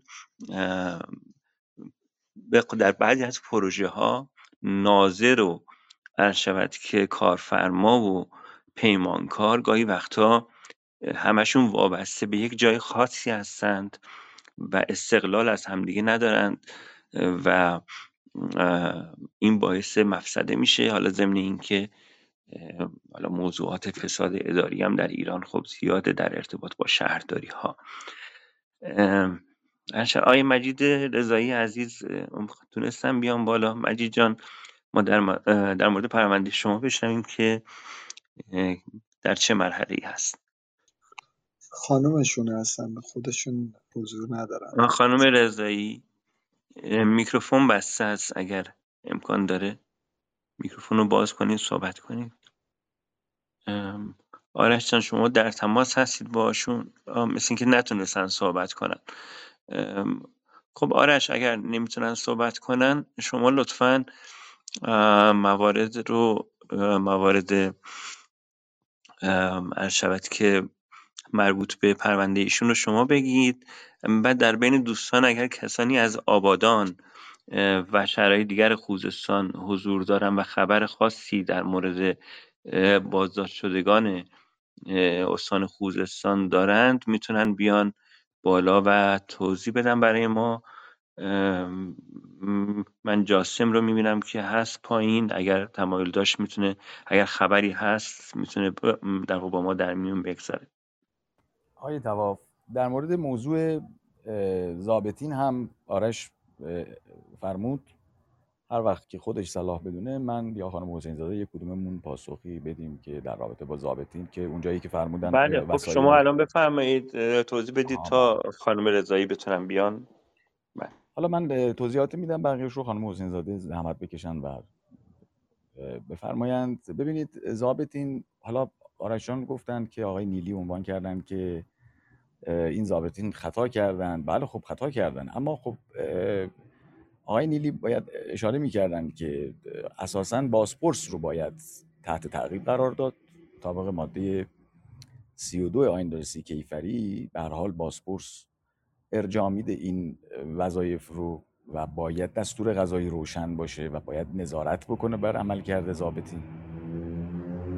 و چون نظارتی نیست معمولاً و بازپرس مقام تعقیب معمولاً به این مسائل توجه نمیکنه، در حالی که در دستورات این چنینی که حالت تأمینی دارند باید حتما موارد روشن و صریح باشه. من یادمه وقتی که آمدن بنده رو بازداشت بکنن، مثلا 4 صفحه بازپرس شعبه 2 که اون موقع آقای نصیرزاده بود، الان سرپرست دادسرا هستن، نوشته بود و خیلی به هر حال، حالا من جهت فنی دارم فقط میگم، آقای نصیرزاده خیلی دقیق موارد اجازه‌ای که به ضابطین داده بود رو نوشته بود. یعنی اصل بر بی اجازه بودن اوناست مگر اینکه بازپرس اجازه بهشون. آقای نصیرزاده حتی مثلا اشاره کرده بود که مثلا شما باید موبایل آقای داوودی رو مثلا بگیرید، ولی اگر ایشون کار ضروری داشت باید تحویل بدید که انجام بده در حین بازرسی دفتر.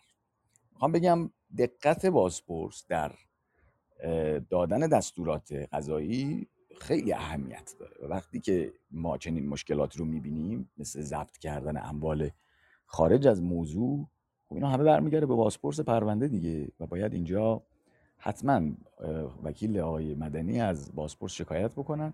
منتها خب این یکی از مشکلات اساسی ماست و اونم اینه که وکلای دادگستری یادشون نره که کجا ایستادن.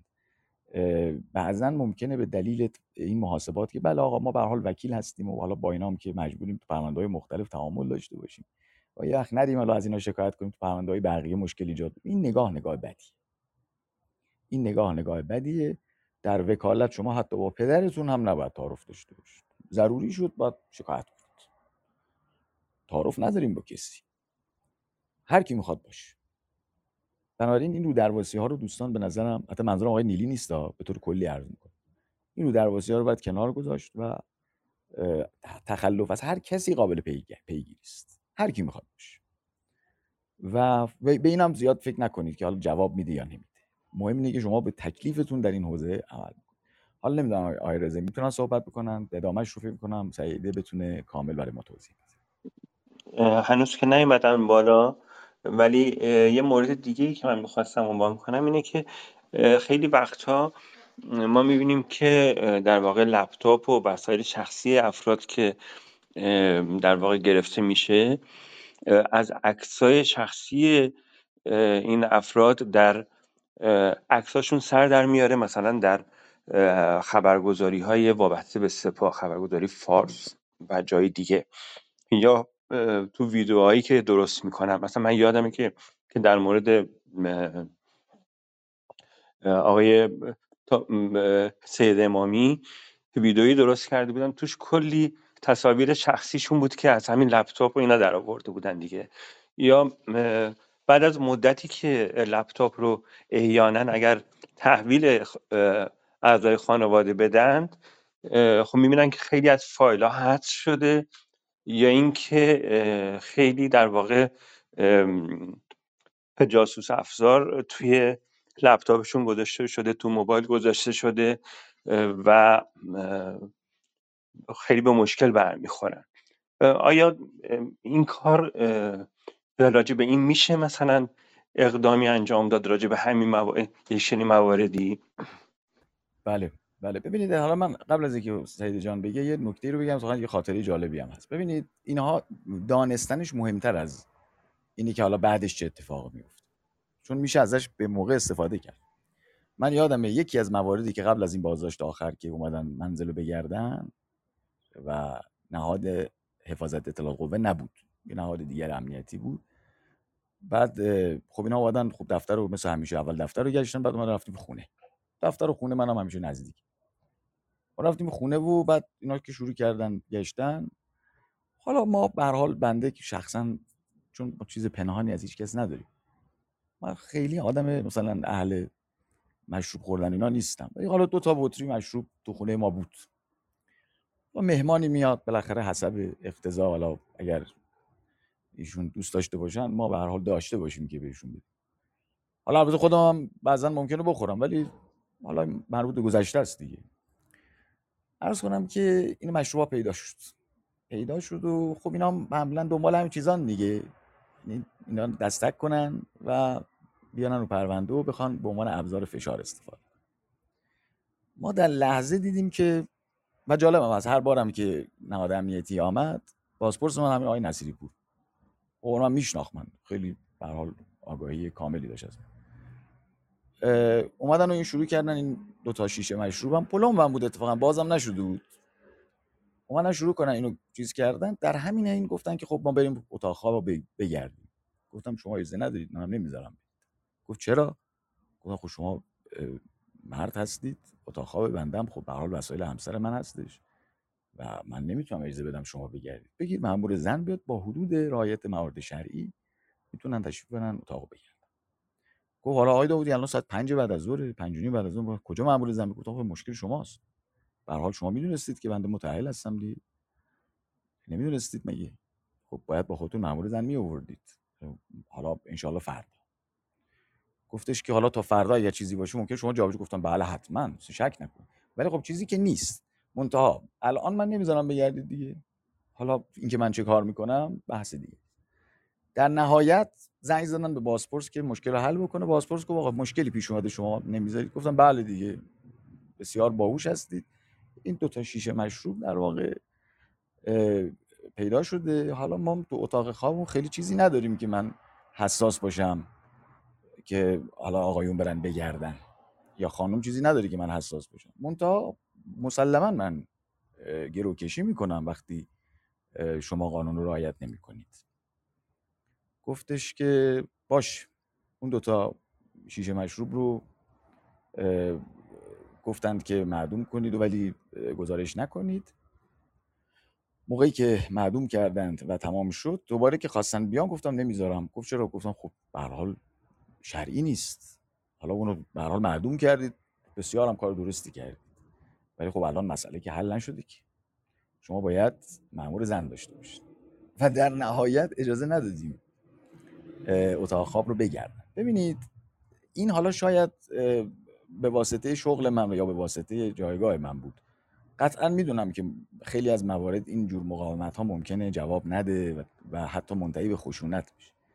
عرض من چیز دیگری است. میخوام بگم که دانستن این موارد قانونی کمک میکنه که در لحظه شما بتونید با یک رفتار قانونی درست حداقلش اینه که به طرف مقابلتون بفهمونید که آقا من میدونم حقوقم رو، و این به جهت روانی کمک میکنه که او از حدود قانونی سخت‌تر بتونه تجاوز بکنه.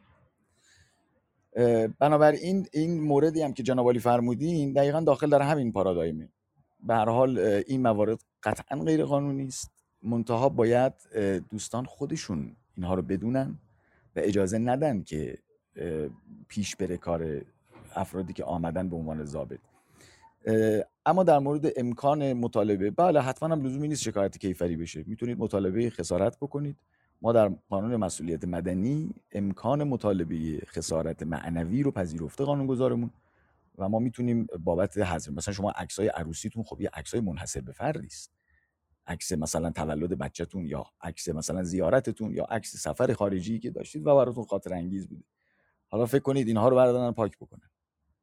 من یادمه حتی موقعی که اینها می‌خواستن در بعضی از موارد لپتاپ من رو تخلیه کردن، مثلا عکس‌ها رو بگردن، خب عکس‌هایی بود که اینها نباید نگاه می‌کردن. من در حال گفتم که تا جایی که در مرعا و منظر من باشه نه پاسخ میدم نه اساساً به رسمیت میشناسم، که در نهایت مجبور شدن که یکی از مأمورین زن رو برای گفتگو در مورد این عکس‌ها با خانم من یا خودم بیارن در دوره بازداشتم. این دیگه مربوط به دوره بازداشتم. یعنی میخوام بگم پس این موارد رو دوستان جدی بگیرید، اطلاع از این قوانین. درسته ما این قوانین رو به طور کلی قوانین کارایی نمیدونیم، اما این که شما این قوانین رو به رسمیت نشناسید با اینکه بدانید و ازش استفاده کنید، از حداقل ظرفیتش بهره ببرید در جهت منافع خودتون، بسیار هم کار درستی است و اشکالی نداره و به معنای تایید این قوانین نخواهد.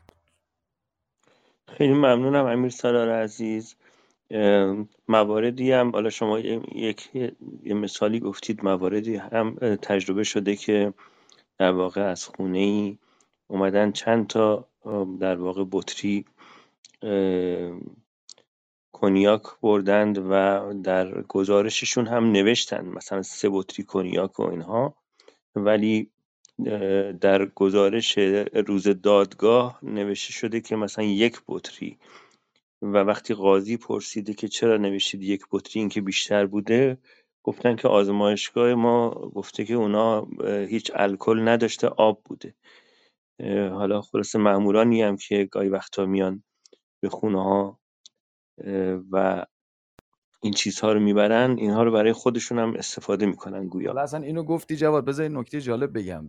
یکی از دوستان تعریف کرد، میگفت رفته بودیم شمال و خب به هر حال شمال بدون برنامه‌ریزی هم بود. میگفت اونجا فهمیدیم که به هر حال وسایل عیش و وسایل گذران اوقات خوشی فراهم نیست.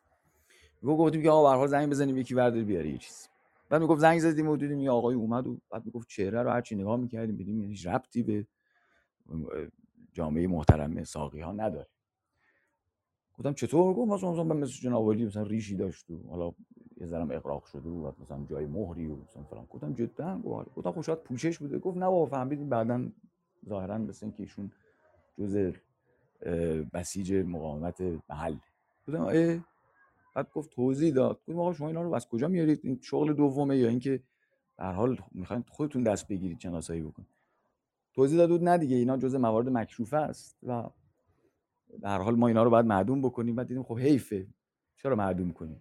هر حال بازار که هست، ما هم که خب به هر حال پول هم که خب چیز بدی نیست و این هم اصلا به جهت فقهی هم که تایید شده که اگر به هر طریقی بشه جبهه اسلام رو تقویت کرد ثواب هم داره. اینقدر مسائل رو دقیق دوستان میشینن و تئوریزه میکنن برای خودشون. بنابراین میخوام بگم که بله این موارد رو به این شکل هم استفاده میکنن و بعدا خودشون دست میگیرن. قطعا که البته همه اینجوری نیستن. این حالا به هر حال به عنوان یک بخش از این مجموعه انتظامی یا مجموعه ضابطین اینجوری بودن. امیدوارم که به هر حال این موضوع در حکم نادر و کالمعدوم باشه، ولی خب اگر مفروضاً موارد زیاد باشه که باید خیلی نگران شد. نگران که نه، ولی جالبه دیگه به هر حال. متشکرم از شما. خب من مورد آقای مجید رضایی رو بخونم و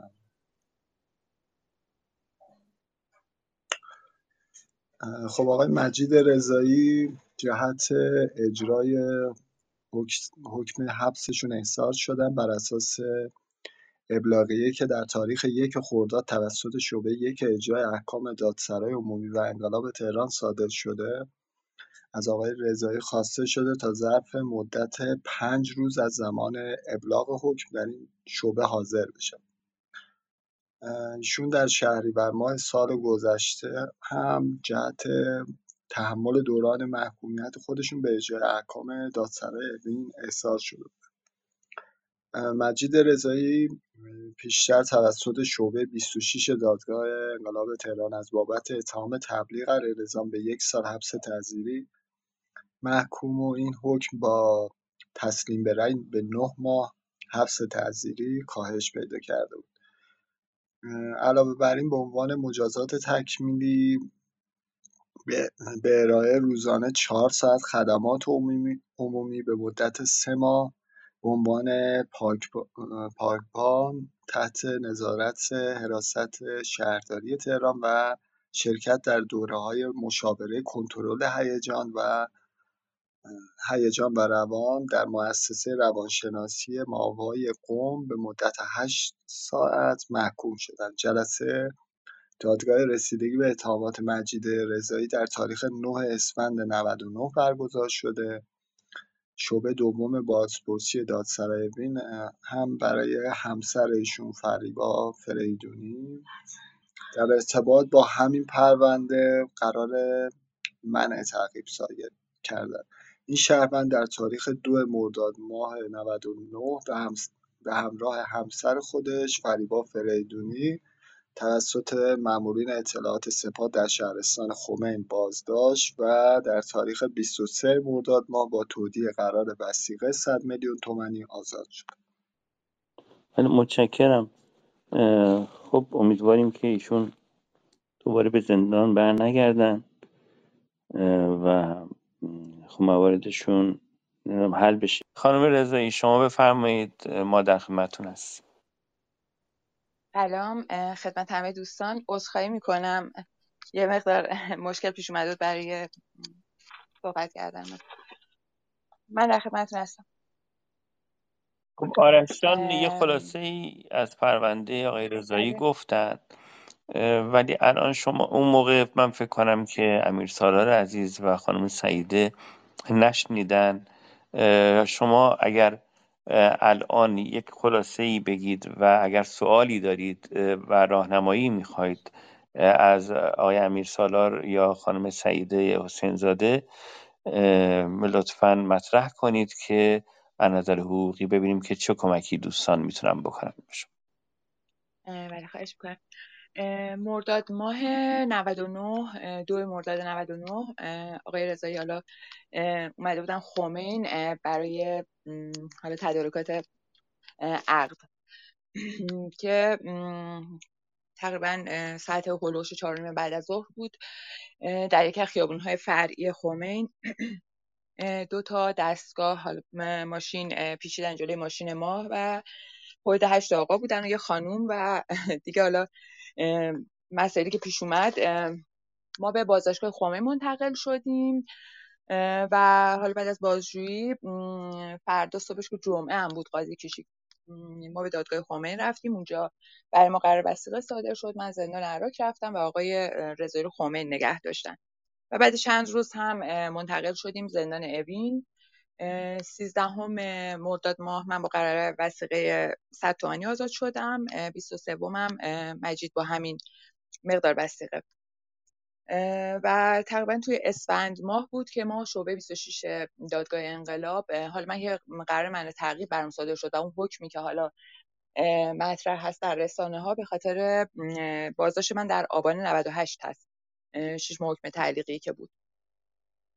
و در شعبه 26 دادگاه انقلاب آقای رضایی به 1 سال حبس، 3 ماه کار اجباری در شهرداری و گذراندن 8 ساعت دوره روان درمانی کنترل هیجانات در مؤسسه مأوای قم محکوم شدند که حالا با تسلیم به رأی حکم به 9 ماه و تبدیل شد. یک بار تیر ماه 1400 ایشون رو احضار کردن که به خاطر کرونا خودشون 5 ماه وقت دادن و دوباره یک تیر ماه یک ببخشید خرداد ماه ایشون احضار شد و با توجه به اینکه ایشون بیمار هم هستن و نظر قلبی برای مشکل دارن ما این رو عنوان کردیم، ولی خب بعد دیگه حالا برم برای این حکم. بیشتر سوال حقوقی که داشته باشم میخوام یک صحبتی رو بکنم و اون اینه که من حالا عروسی بودم که قبل از عقدم حالا به جای اینکه دنبال لباس و نمیدونم حلقه و اینجور چیزا باشم، در به در توی پلیس امنیت و دادسرا دنبال شناسنامه میگشتم، چون شناسنامه من رو از من گرفته بودن و 1 ساعت قبل از اینکه حالا ما عقد کنیم توی محضر بودیم که بازجو با ما تماس گرفت و اون استرسی که بود، اون حالا دل هره‌ای که برای ما به وجود اومد خب خیلی سخت بود. و حالا هم همینطور با توجه به اینکه من تمام این مطالب رو توی صفحه خودم هم اعلام کردم و از باب اینکه حالا این مسئله رو رسانه‌ای کرده بودم، برای خودم هم یه پرونده درست شده که تقریبا هفته گذشته بود به بازپرسی خمین احضار شدم، اما خب نرفتم.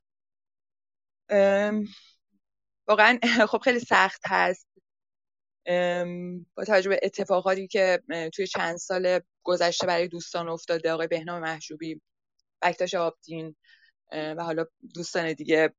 خب خیلی سخته اون دلهوره این روزها برای هر دوی ما، خیلی واقعا شکنجه است و نمیدونم، امیدوارم که حالا همه این روزهای سخت بگذره و شاید روزای خوبش هم باشیم. ما که تو این 2 سالی که ازدواج کردیم جز استرس و دلهوره و اتفاقات بعدی که پشت سر هم میافتاد هیچ چیزی رو ندیدیم. بله، خیلی متاسفم بابت شرایطی که برای شما پیش اومده. حالا من برای این که در واقع کمی از استرس شما کم بشه میخوام درخواست کنم که خانم مرسده قائدی بیان و صحبت کنن. فکر کنم که بهترین کسی که میتونه در این زمینه کمک کنه خانم مرسده قائدی هست. ایشون هم خودشون سالها در زندان بودند، عزیزانشون رو از دست دادند و اگر بخوایم در واقع مقایسه کنیم با استرسی که این عزیزان کشیدند و اعضای خانواده‌شون رو یکی یکی از دست دادند و مادر ایشون چقدر در واقع حالا برای ملاقات ها می رفتند و اینها، خیلی در واقع می بینیم که اون چیزی که ماها براش تحت فشار قرار گرفتیم در برابر این عزیزان ناچیز بوده. البته حتی یک روز زندان رفتن و مخصوصا در شروع زندگی این استرس ها رو تجربه کردن قطعا زیاد هست و ناراحت کننده است. من کاملا درک میکنم. من چند روز مثلا بازداشت شده بودم، بچه من چند روز غذا نمیخورد، مریض شده بود و رو بچه تاثیر اینطوری داشت و افراد مختلف تجربه های گوناگونی داشتن. ولی من اینجا عمدن خواستم که خانم قائدی بیان و صحبت کنن، شاید در این مورد بتونن کمک کنن. خانم قائدی سلام عرض میکنم، بفرمایید. با درود به همه دوستان و همه عزیزانی که در استیج هستن. من یک لحظه رفته بودم و صحبت خانم رضایی رو نشنیدم. حالا بعداً میتونیم برام ولی خانم بگین، رضایی ولی گفتن که در واقع شروع زندگیشون که در تدارک مراسم عقد بودن بازداشت شدن، خودشون به یک بازداشتگاه برده شدن، همسرشون به یک زندان دیگه و براشون حکم بریدن، برای همسرشون حکم بریدن. الان همسرشون رو دوباره احضار کردن، خود ایشون رو هم اخیراً خواستن برای بازجویی و اینها که ایشون نرفتن و خیلی استرس شدیدی حس میکنن و خیلی تحت فشار هستن از نظر روحی روانی. من گفتم که شاید شما بتونید کمک کنید که در یک چنین شرایطی با توجه به تجربه های خودتون که چطور میشه بر استرس غلبه کرد. مرسی آقای که این لطف داری نسبت به من. من در ابتدا باید همدردیمو با تمام خانواده هایی که الان به خانواده بزرگ دادخواهان متاسفانه اضافه شدن، به خصوص امروز که خانواده جلالیان 6 نفر از اعضای خانوادهشون رو از دست دادن در یک، من حقوقی نمیدونم ولی به نظر من این کشتارها به طور عمد انجام میگیره و خیلی برای من امروز روز دردناکی بود. منو برد به دوران دهه 60 که یک روز اسم 4 تا عزیز رو از خانواده ها رو باید در روزنامه ها میدیدیم و خود مادر من در یک سال اعدام 3 تا عزیزش رو شنید و همطور که شما لطف کردیم و گفتیم مامان من همینطوری ایستاد. و خانم رضای عزیز، همین الانی که دارم من با شما حرف میزنم در عرض چند روز اخیر یک اتفاق بزرگ برای ما افتاد و اینکه خاوران ما رو، گلزار خاوران ما رو، اگر نسل جدید شاید ندونی چی بر ما گذشت. الان اینجا صحبت شد که ما شاه رو بیرون کردیم، انقلاب کردیم. من وارد اون بحث نمیشم چون واقعا جای این اتاق نیست، ولی من برای نسل‌های بعدی حتما توضیح دارم که چرا کردیم. من از خانواده های زندانیای سیاسی زمان شاه هستم. دختر 16 سالی بودم، برادرم شکنجه شده آقای ثابتی آورد جلوی من چشمند در اون سال دیدم. برادرم یک دانشجو بود، دانشجوی دانشگاه صنعتی شریف، و از اون سال زندگی ما تغییر کرد. ما همون مسائل شکنجه رو از زمان شاه هم داشتیم، ولی خاوران کجاست؟ بچه های ما رو بدون نام نشان در همین خردادی که الان داره شروع میشه، اولین سری رو 10 نفر از کاشان آوردن در باغی که به اسم هندیا در کنار خاوران هست، اونجا آرمیدن. من قبل از زندانم رفتم اونجا و عطای رضوانیان، طلعت رهنما، هنوز خاوران بیدر و پیکر بود. از 31 تیر ماه سال 60 اولین سری 14 نفری که در خود خاوران خاورانی شدن، بعد سعید سلطانپور، تقی شهرام، محسن فاضل و چرا وقتتون رو زیاد نمیگیرم. از همون روز یک زمین بی در و دیوار، بیابانی بود، چون گفتن چپا رو نباید در قبرستان ما به خاک بسپاریم و هر روز روزنامه های کیهان خود رژیم شهادت میده که روزانه چند نفر رو تیرباران کردن. همین چیزی که شما میگین، همین اتفاقی که روز عروسی بچه ها اینا رو دستگیر کردن و بلافاصله اعدامشون کردن، همین اتفاق.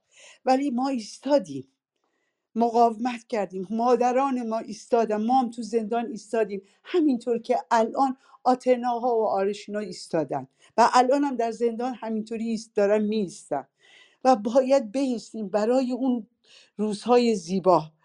میدونین الان به خاوران هر چند یک بار حمله میکنن. خانواده های ما برای اینکه رو مزار عزیزانشون برن گل بذارن از اینا گرفتن. اون میان گلا رو تیکه تیکه میکنن. در عرض 2-3 ماه اخیر مرتب وزارت اطلاعات به اینا فشار می آورد حق ندارین گل بذارین. و درست جمعه 6 خرداد خانواده ها با دسته های گل میرن، میبینن دیوارهایی به شکل زندان خاوران ما رو مثل یک زندان دیوار کشیدن. 6 تا از این چیزهای گنده برای که دوربین گذاشتن در واقع. و این صحنه رو شما ببینید. برادر خودم و خانواده های دیگری که الان اونجا هستن، هر کدوم 3 تا 4 تا 6 تا عزیز از دست دادن و خاورانی هستن. و جهت اطلاع شما، ما جا و مکان نداریم. اگر جا و مکان برادر من مشخصه، به خاطر که من زندان بودم و زنداداش من از کنار من بند 240 پایین 22 مرداد ساعت 3 بعد از ظهر چهارشنبه بردند. و فردا صبح عزیز من، خانم زن، من فردا صبح ملاقات داشتم با مادرم. باید چی میگفتم به مادرم؟ من تا صبح بیدار بودم. میگفتم به مادرم چی بگم؟ مامانم تقاضا کرده بود که عروسش رو ببینه. با خوشحالی به من گفت. فقط من نگاش کردم، گریم نکردم. که رسید خونه، در یک شب خبر 2 تا اعدام بهشون دادن. مامانم گفتم برین لعنت آباد. اونها گفتن لعنت آباد، ولی خانواده های ما کردن گلزار خاوران. رفت خاکای تازه‌ای رو دید، هیچ شماره‌ای نداشت، چنگ بر خاک زد. پسرشو با بلوزی که براش فرستاده بود پیدا کرد و دوباره جواد منو دوباره خاکو درست کردن. و بهتون بگم مادر من میگفت یک سفره نایلونی دادم که بچم خیس نشه. این زجرایی بود که خانواده ها کشیدن. و امروز جمعه 6 خرداد 1401 میرن اونجا، عکساشو پخش کردیم، معلوم نیست تا ماه دیگه چی میشه. دیوارهای نرده های سبزی خاوران داشت، همه را برداشتن و ستونهای گنده‌ای زدن بر دیوار. و معلوم نیست هفته های آینده چی میشه. حتی این هم از خانواده های خاوران گرفتن، حتی عزاداری را از مادران ما گرفتن، ولی مادران ما مقاومت کردن، از اینا تعهد گرفتن، به اینا حمله کردن. ببینین کنار دیوار اینا رو گذاشتن. تو شهریور سال 60 گفتم بهتون رگبار میبندیم، گفتم ما رو کنار بچه هامون دفن میکنید، رگبار رو ببندید اگر ما رو اینجا دفن میکنید. و امروز ما باز هم همون درد و همون این که خانواده های ما با چشم گریان روز جمعه بر میگردن با اون دیوارا. شما دکلی که اینا گذاشتن، اصلا اگر عکسش رو نگاه کنید که در اینترنت، دکلای بزرگ 6 تا که چی با از این بلدزرها رفتن روش و عکساش هست که هنوز معلوم نیست چی بود. من وقتتون رو زیاد نمیگیرم، فقط میگم باید مقاومت کنیم، راهی نمونده. باید برای اون روزهای زیبا، برای آزادی، برای جامعه‌ای که دیگه زندان سیاسی وجود نداشته باشه، برای جامعه‌ای که توش اعدام نباشه. ما انتقام نمیخوایم، ما میخوایم عدالت اجرا بشه. ما خواهان روشن شدن حقیقت هستیم و اجرای عدالت. باید عدالت اجرا بشه، همینطوری که الان نوری تو سوئد هست و تا آخرین لحظه از جنایتش دفاع کرد. من در دادگاه بودم، تمام مدت با چهرش داشت ما رو تهدید میکرد. شما باید تحمل کنیم. میدونم دوران استرس، دورانی که داریم، من یکی از کسانی هستم باید در نظر بگیرم من جلوم عزیزم رو برای اعدام بردند و میدونستم 10 شب به هم خبر دادن که برادرم هم همراهش اعدام میشه. ولی نمیخوام وقتتون رو بگیرم، ولی آرزو دارم که این بخشی خیلی کوچکی از 10 60، خیلی کوچک، هزار نفر از خانواده های ما از این صحبت ها دارن. متاسفانه 10 60 4 دهه گذشت و خیلی از مادران پدران ما نیستن که بیان بگن چی برای اونها گذاشت، ولی تحمل کردن. اونها مادران مسن ما تحمل کردن. پس شما جوونین و باید به این امید بود که ما حتما به اون آزادی که میخوایم میرسیم. مطمئن باشید میرسیم. ولی دوران سخت و باید من یک بار در همین اتاق گفتم منو دارو رو از من گرفتن، 6 سال به من دارو ندادن تا بعد از کشتار دست جمعی سال 67. این سیاست رژیم از اون روز تا به امروز که آتنا با MS میاد بیرون. ببینید چه روند سرکوبی این رژیم داشت. از اون تاریخ به من گفتن دارو تو بهت، اگر دارو میخوای باید همکاری کنی، باید اطلاعات بدی. ندادم تا سال 67 مال جمع نکردم. سرطان گرفتم و جهت اطلاع شما 2 بار شیمی درمانی شدم، همه اینا. ولی نمیخوام اینو فقط میخوام بگم امید به آینده منو نگه داشت و از زندانم که اومدم همچنان دارم برای اجرای عدالت دارم مبارزه میکنم و برای آزادی. مرسی از اینکه این وقت رو به من دادید. خیلی ممنونم خانم قایدی عزیز. خانم رضایی گرامی، غیر از اینکه در واقع دعوت میکنم که با آرش و گلرخ عزیز حتما صحبت کنیم، به هر حال اونها هم این تجربه رو داشتند که در بدو زندگیشون سالهای طولانی در زندان بودند، خب میتونن راهنمای خوبی باشن برای اینکه چطور این دوران رو میشه به سر رسوند. اما باز من پیشنهادم این هستش که حتما از یک مشاور استفاده بکنید برای کاهش استرس. شاید خانم دکتر رسولیان، دکتر مریم رسولیان، اگر دوستان، اگر امیر سالار جان تماسی دارن با دکتر رسولیان و شماره ایشون رو دارن، به خانم رضایی بدن. خانم دکتر رسولیان همسر آقای محمود عمرانی هستند و البته رئیس انجمن روانشناسان ایران هم هستن. خانم یا این که تاریخی بودن، الان نمیدونم هستن یا نه، ولی به خانواده های زندانیان یا جانباخته ها من فکر میکنم که مشاوره رایگان میدن. تا جایی که اطلاع داشتم، تا حدود چند ماه پیش اطلاع داشتم اینطور بود. شمارشون رو آقای امیر سالار شاید بتونید از طریق آقای دکتر پدرام یا سایر دوستان دریافت کنید و برسونید به خانم رضایی که در واقع برای کاهش استرس حتما از مشاوره تخصصی یک روانشناس استفاده بکنن، هم خیلی مفید و مؤثر خواهد بود. امیر سالار جان بفرمایید. بله، خیلی متشکرم. من دقیقا متوجه نشدم که سوالی حاوی سوالی بود که من احیانا باید پاسخ بدم یا اینکه بررسی در واقع کلیت موضوع است. حالا خودشون اگر اینو مشخص کنن. سلام آقای داوودی. سلام. چه در مورد بیماری مجید بود، چون الانم که نیستش و من اومدم بیمارستان هستم به خاطر قلبشون. یک تایمی هست که حالا درگیر هستن، 1-2 هفته است و بیشتر مسئله بیماریش هست. و زمانی که من حالا 2 ماه پیش مراجعه کردم اوین و به آقای نصیرپور گفتن نه ما اینجا دکترای خیلی خوبی داریم، که گفتم که اگر بود که این همه دوستام با مشکل مواجه نمی شدن و خب اصرار داشتن که حتما باید بیاد. و حالا شما قبلا هم در مورد بیماری شما با شما صحبت کرده بودیم که هم نظر قلبی و هم ریه مشکل داره و خب خیلی سعی کردیم دوری از حبس یا عدم تحمل حبس رو بگیریم، ولی خب متاسفانه نتونستیم و بیشتر دلنگرانی ما از بابت بیماریش هست اونجا. خب ببینید در مورد بیماری، خب من در جریان وضعیت بیماری آمجید بودم و هستم. این که حالا عنوان میکنن پزشکان خوب، ببینید اولا پزشکانی که در